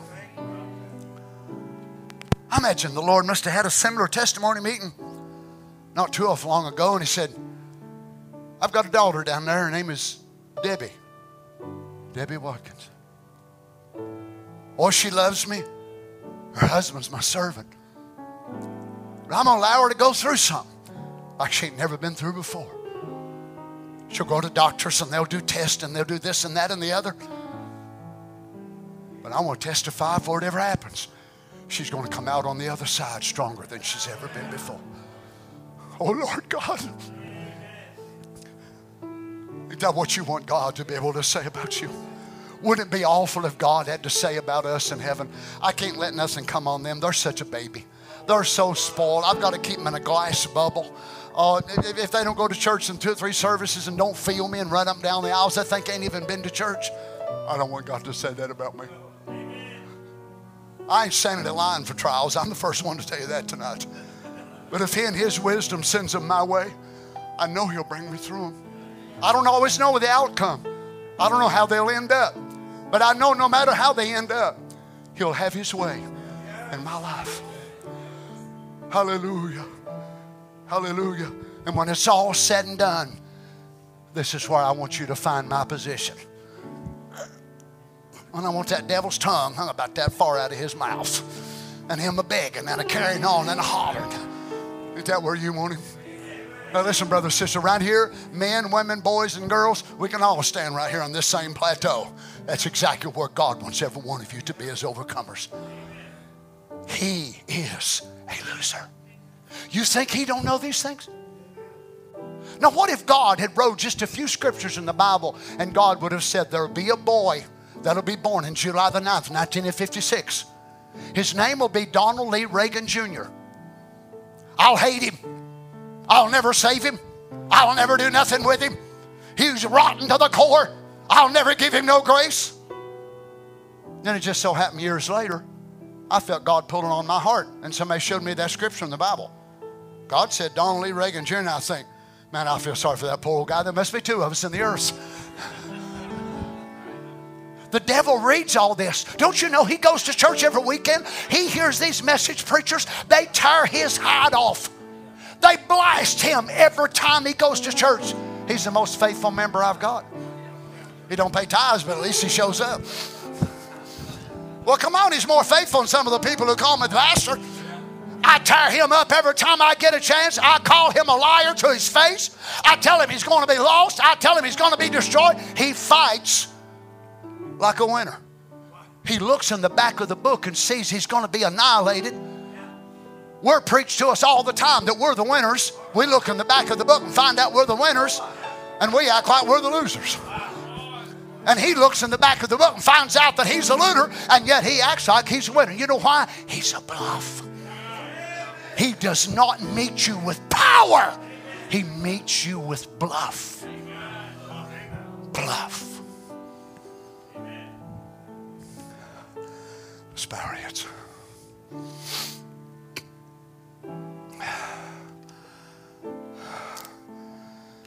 How many has a need tonight?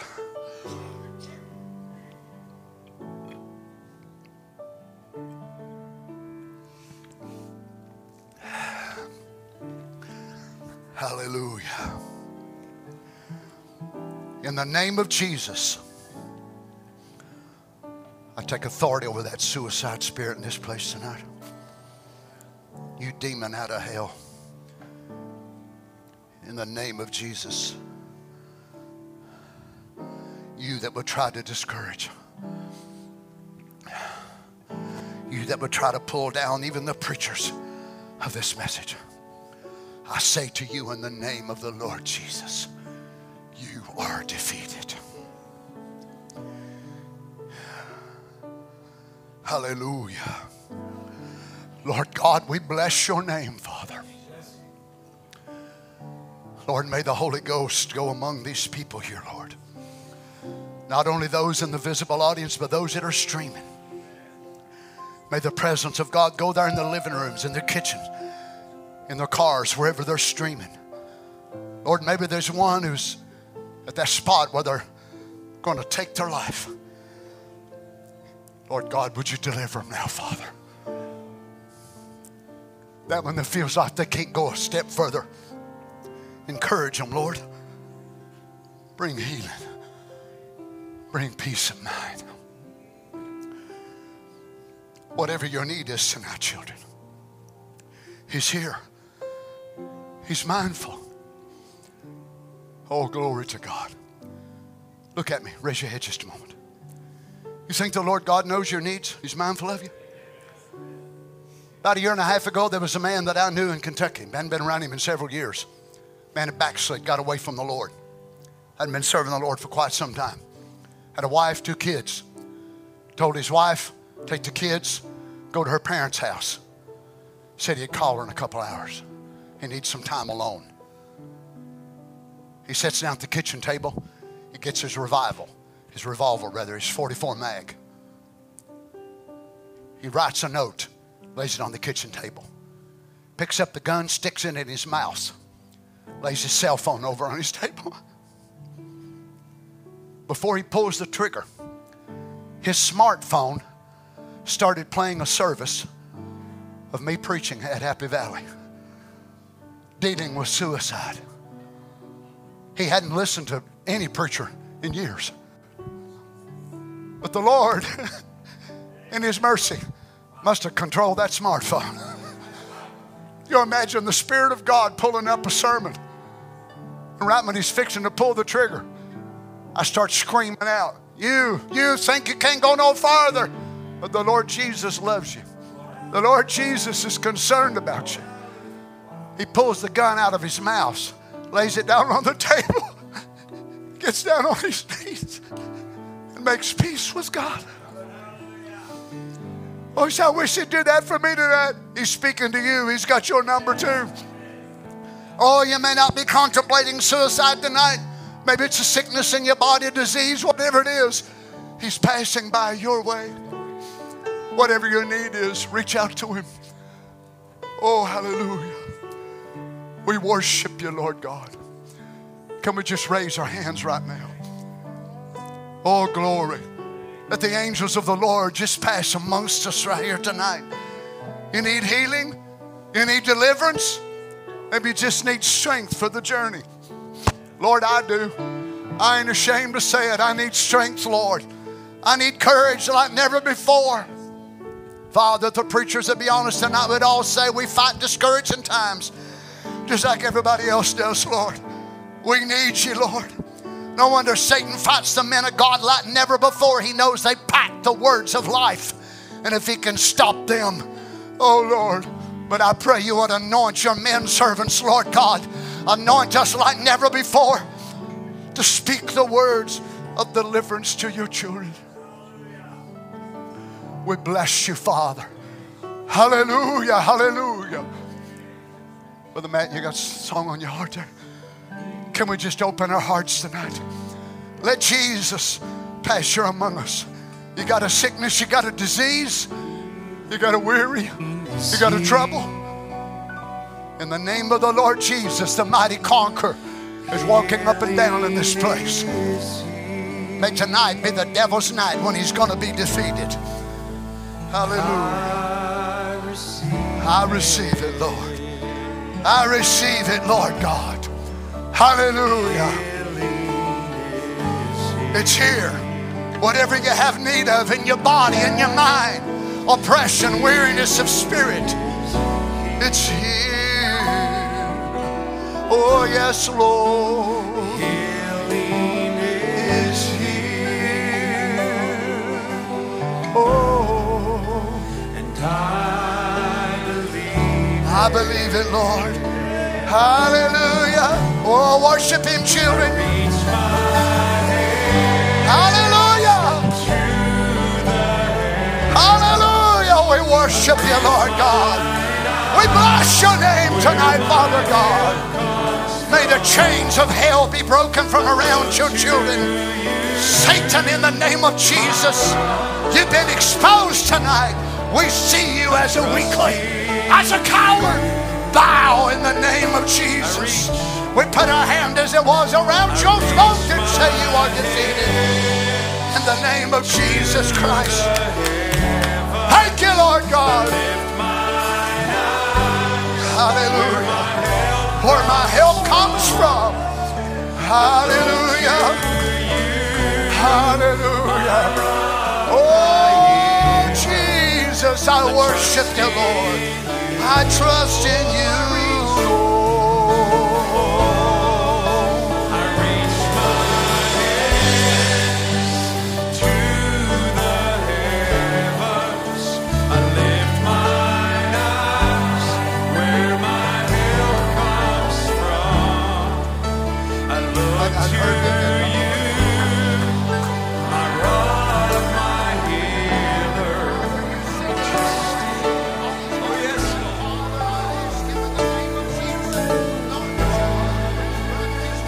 Oh yes,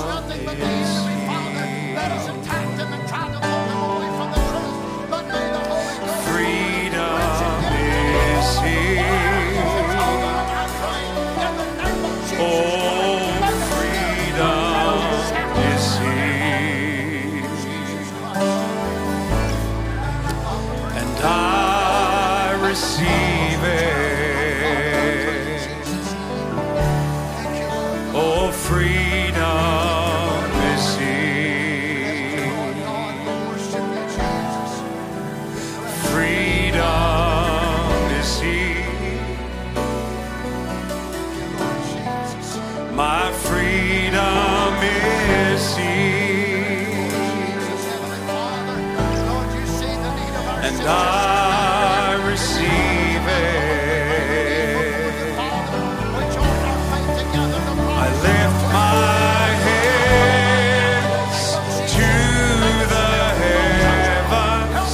I lift mine eyes where my help comes from. I look to you, my rock, my healer. I trust in you.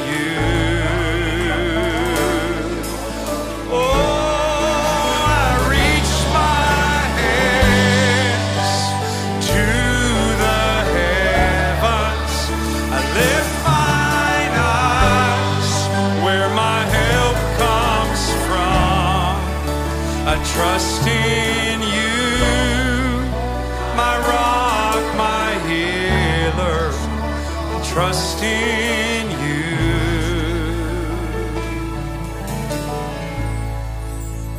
Jesus is here. Jesus is here. Jesus is here, and I receive Him. Oh, Jesus is here. Lord, you see this young man as he stands here, Lord. And he acknowledges, Jesus Lord, is and said, Lord, I here. believe, but help my unbelief. Oh, Father, Jesus is you see the evidence that Satan is here, attacking him, Lord. May it be delivered right and now. I believe Him. I reach my hands to the heavens. I lift mine arms from. I look to you, my rock, my healer. I trust in you. Thank you, Lord. Father, you took care of her. Borderline diabetes. I'm no longer a slave to fear. That you would anoint her faith just to rise to that. I am a child of God. Oh, I'm no longer a slave to fear. I am a child of God. Oh, I'm no longer a slave to fear. I am a child of God. You've been born again to a family. Your blood flows through my veins. I've been born again. I've been born again to a family. Your blood flows through my veins. Oh, I'm no longer a slave to fear. I am a child of God. Oh, I'm no longer a slave to fear. I am a child of God. Oh, I'm no longer a slave to fear. I am a child of God.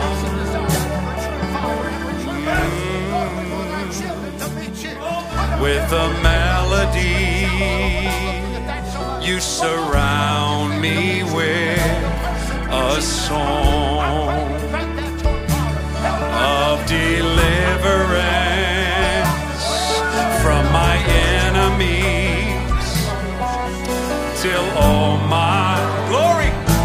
Oh yes, Lord. Oh, I'm no longer a slave to fear. I am a child of God.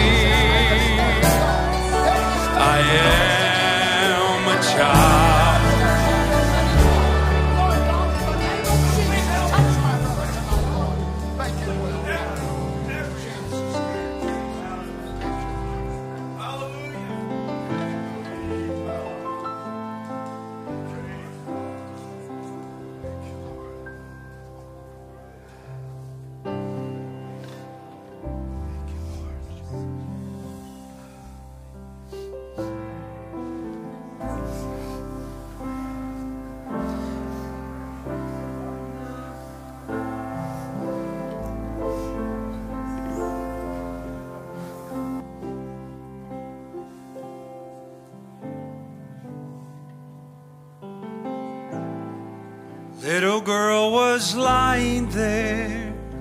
People all were weeping. They just laughed at Jesus when he said she's only sleeping. As he took her by the hand, she began to live again. Some began to praise the Lord. Some began to say, he's in the house, and death has to flee. And now there is light where darkness used to be. Now there is hope, there's no more doubt.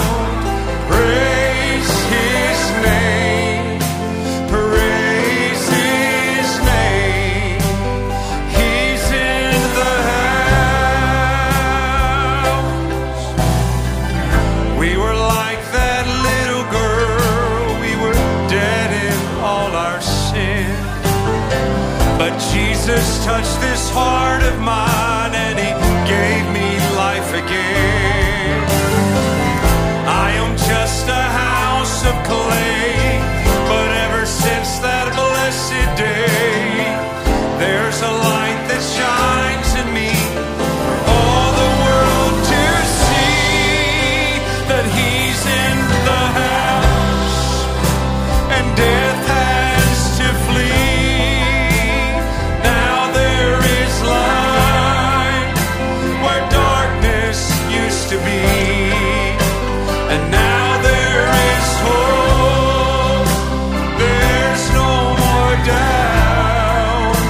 Praise his name, praise his name. He's in the house. Little girl was lying there, people all were weeping. They just laughed at Jesus when he said she's only sleeping. But as he took her by the hand, well, she began to live again. Some began to praise the Lord. Some began to say, he's in my house. Oh, death has to flee. Now there is light where darkness used to be.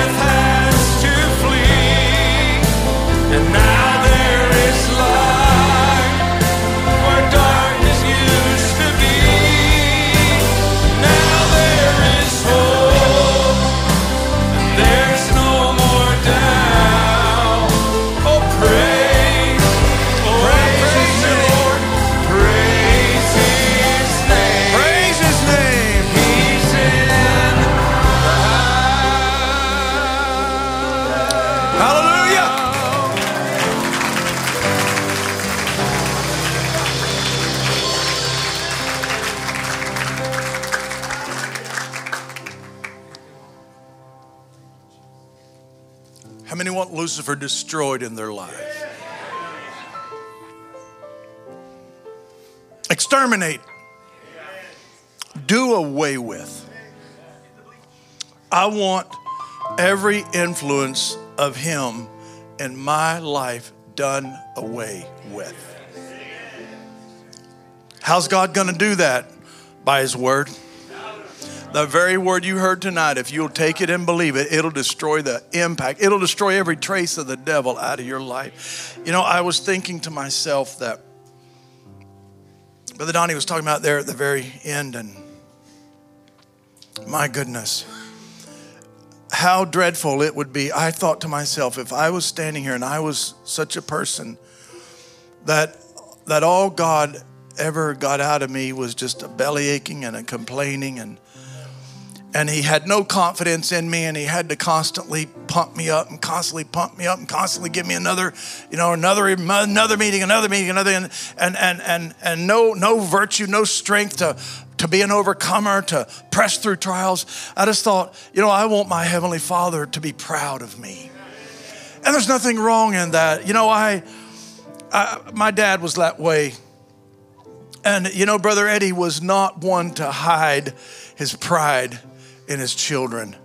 And I can remember so many times that, he would just look at me, and he was so proud, and that smile, I can still see it in my mind's eye. He never held back praise. He never held back his pride. He always rewarded a job well done.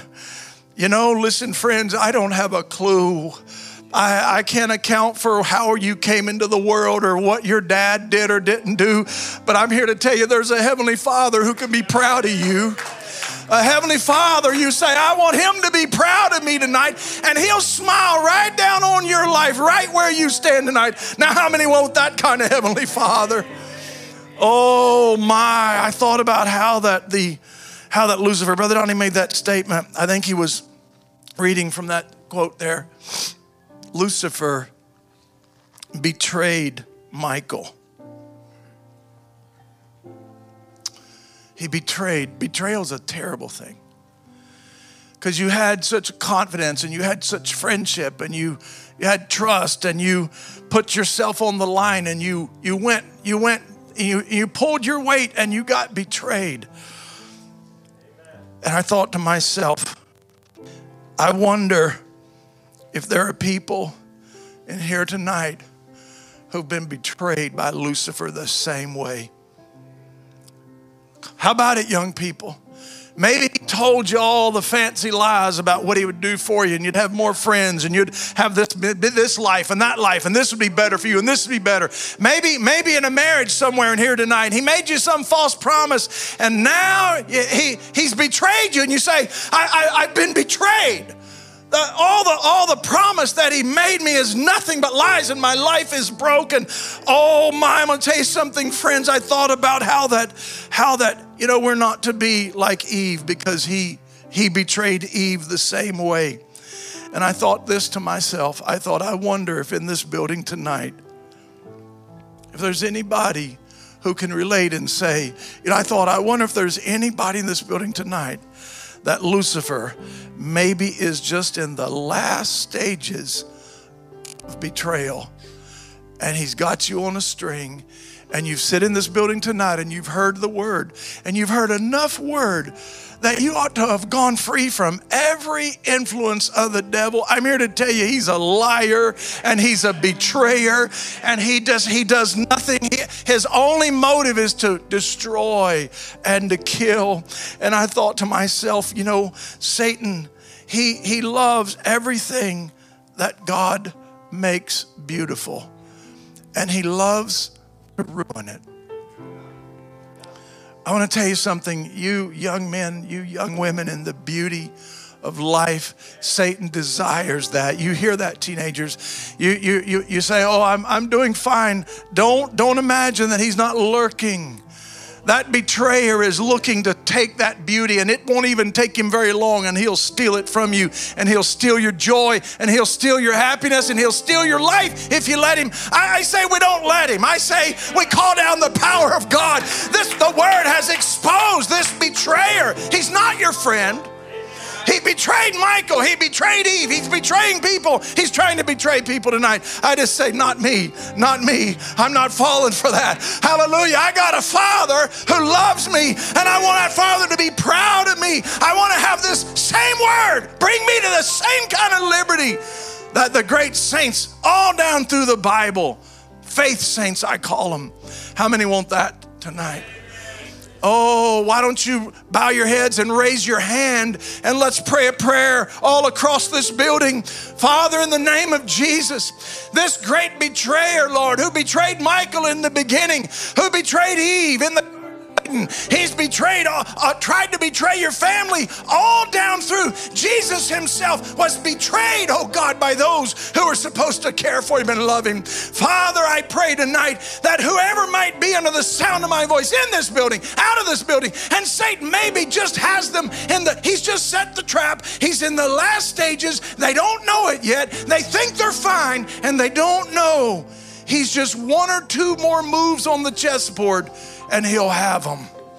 Oh, Lamb of God, send forth your word tonight. Let there be faith across this building. Let there be faith across these young people, these older people, married people, single people. Lord, let there be liberty in this place tonight, that no one should have come to this place and having left and leave with the same bondage that they arrived with. Is there anybody in here tonight? You say, preacher, how do you know me so well? I don't, but I got a Father who does. Why don't you raise up a hand to him tonight and say, Lord, I want to be completely free. I want to live in the liberty of the Holy Ghost. Oh, raise up that hand to him. Say, Lord, I want to live where the eagles soar. I want to live in those heavenly spheres. A prophet said, whoever's willing to live up there in those high spheres with God, those are the ones who will speak to a mountain. Those are the ones who will call forth great things. Oh, Lamb of God, grant it tonight. Oh, we thank you for this word that you've given us, Lord. And I pray that it will smash every influence of the enemy.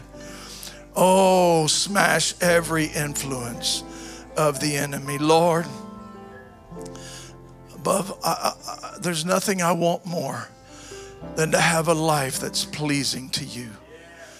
Pleasing in the morning, pleasing throughout the day, pleasing into the night, pleasing through the night, pleasing the next morning, every day, all day, and every day coming.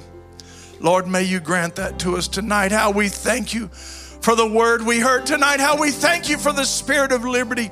How we thank you for the courage, Lord, of the people coming forward. I pray, Lord, for these, Father, who even linger still in prayer.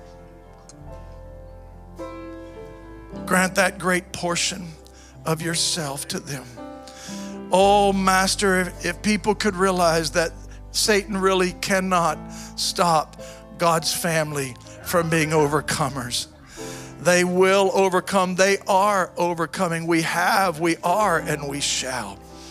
We're pressing, Lord, with all of our might. This world, such a crazy world of insanity, such a world of darkness. But we're still here, Lord, and we're still lifting up a hand in allegiance to you. We're saying we're pressing on. We're believing, oh God. And I don't want to have any lingering influence of the enemy upon my life. Lord, I don't want to have any influence of the enemy on my life. Can everybody say that to the Lord tonight? You mean it personally, right to him right now? Lord, I don't want to have any influence of the enemy on my life. God hears that. God sees that heart. God will respond to that, friends. We already know people can come into a meeting with all kinds of needs and everyone can leave with every single solitary need met. I just say, don't let that pass you by, what God can do. Amen. Thank you for being here tonight. It's been such a wonderful, wonderful, wonderful atmosphere. And I am absolutely convinced you came up for prayer. You were prayed over. You stood out of the audience. You raised a hand to God. You're believing tonight. I'm going to believe with you. Every need was met. Everything that was claimed. Everything that was asked. Because you know why? Because we said to ourselves, Brother Donnie and I, we were in the back room. We made a pact.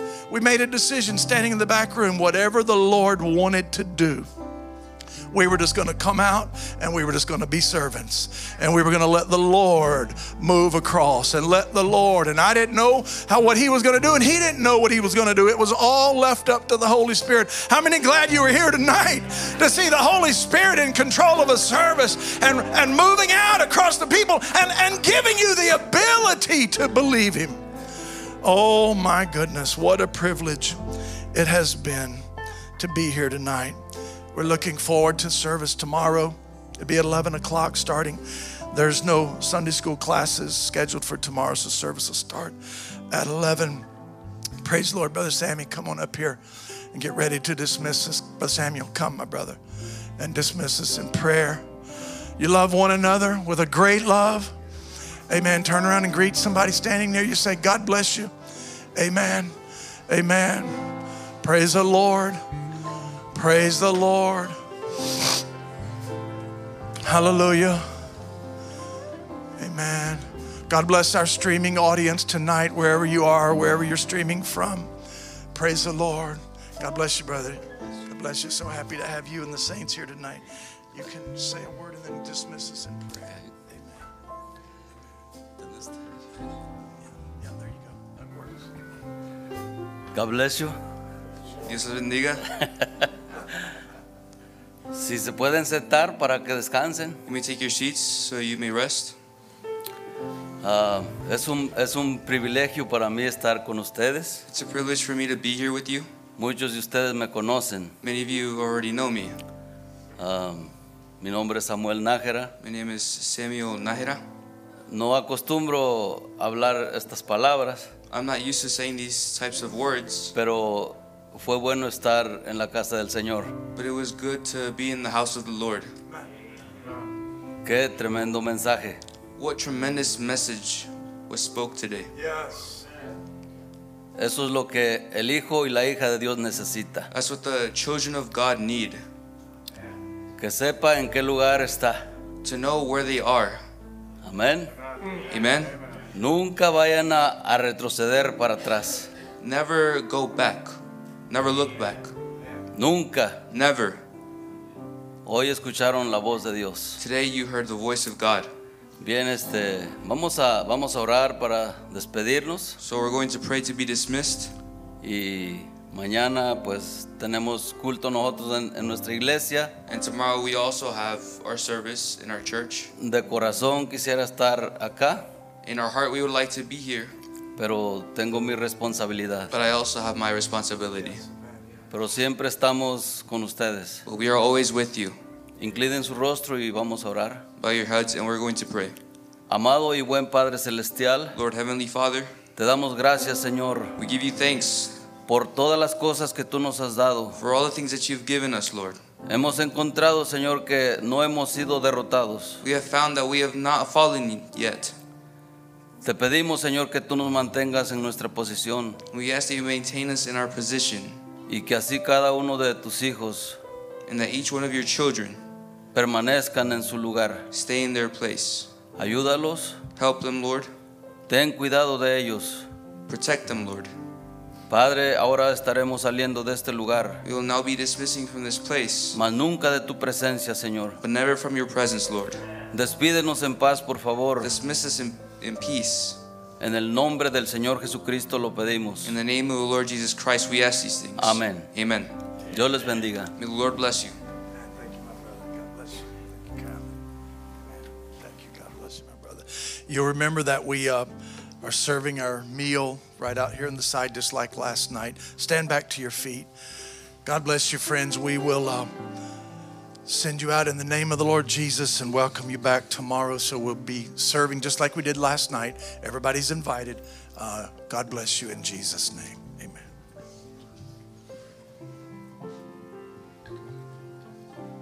You deserve the glory and the honor.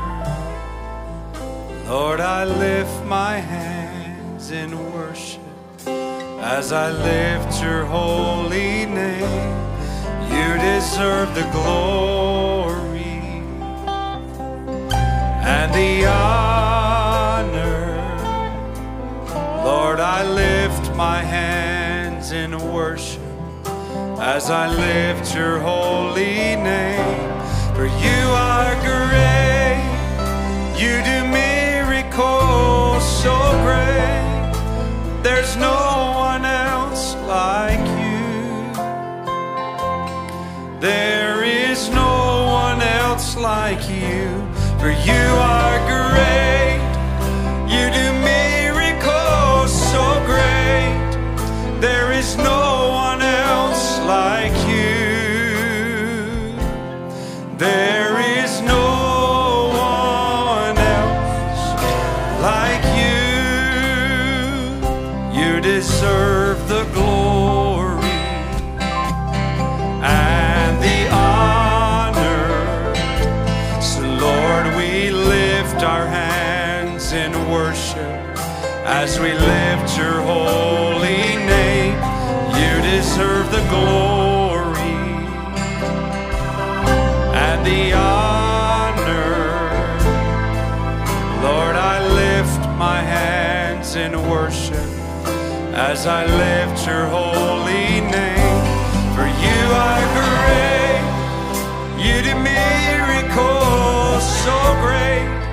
There is no one else like you, Lord. There is no one else like you. You are great, you do miracles so great. There is no one else like you. There is no one else like you. My Jesus, my Savior, Lord, there is none like you. And all of my days I want to praise the wonders of your mighty love. You're my comfort, you're my shelter, my tower of refuge and strength. So let every breath and all that I am, let it never cease to worship you. Oh, shout to the Lord, all the earth, let us sing. That power and majesty, praise to the King. The mountains bow down and the seas will roar just at the sound of that name. I sing for joy at the works of your hand. Forever I'll love, forever I'll stand. And nothing compares to the promise I have. Oh, nothing compares to the promise I have. Oh, nothing compares to the promise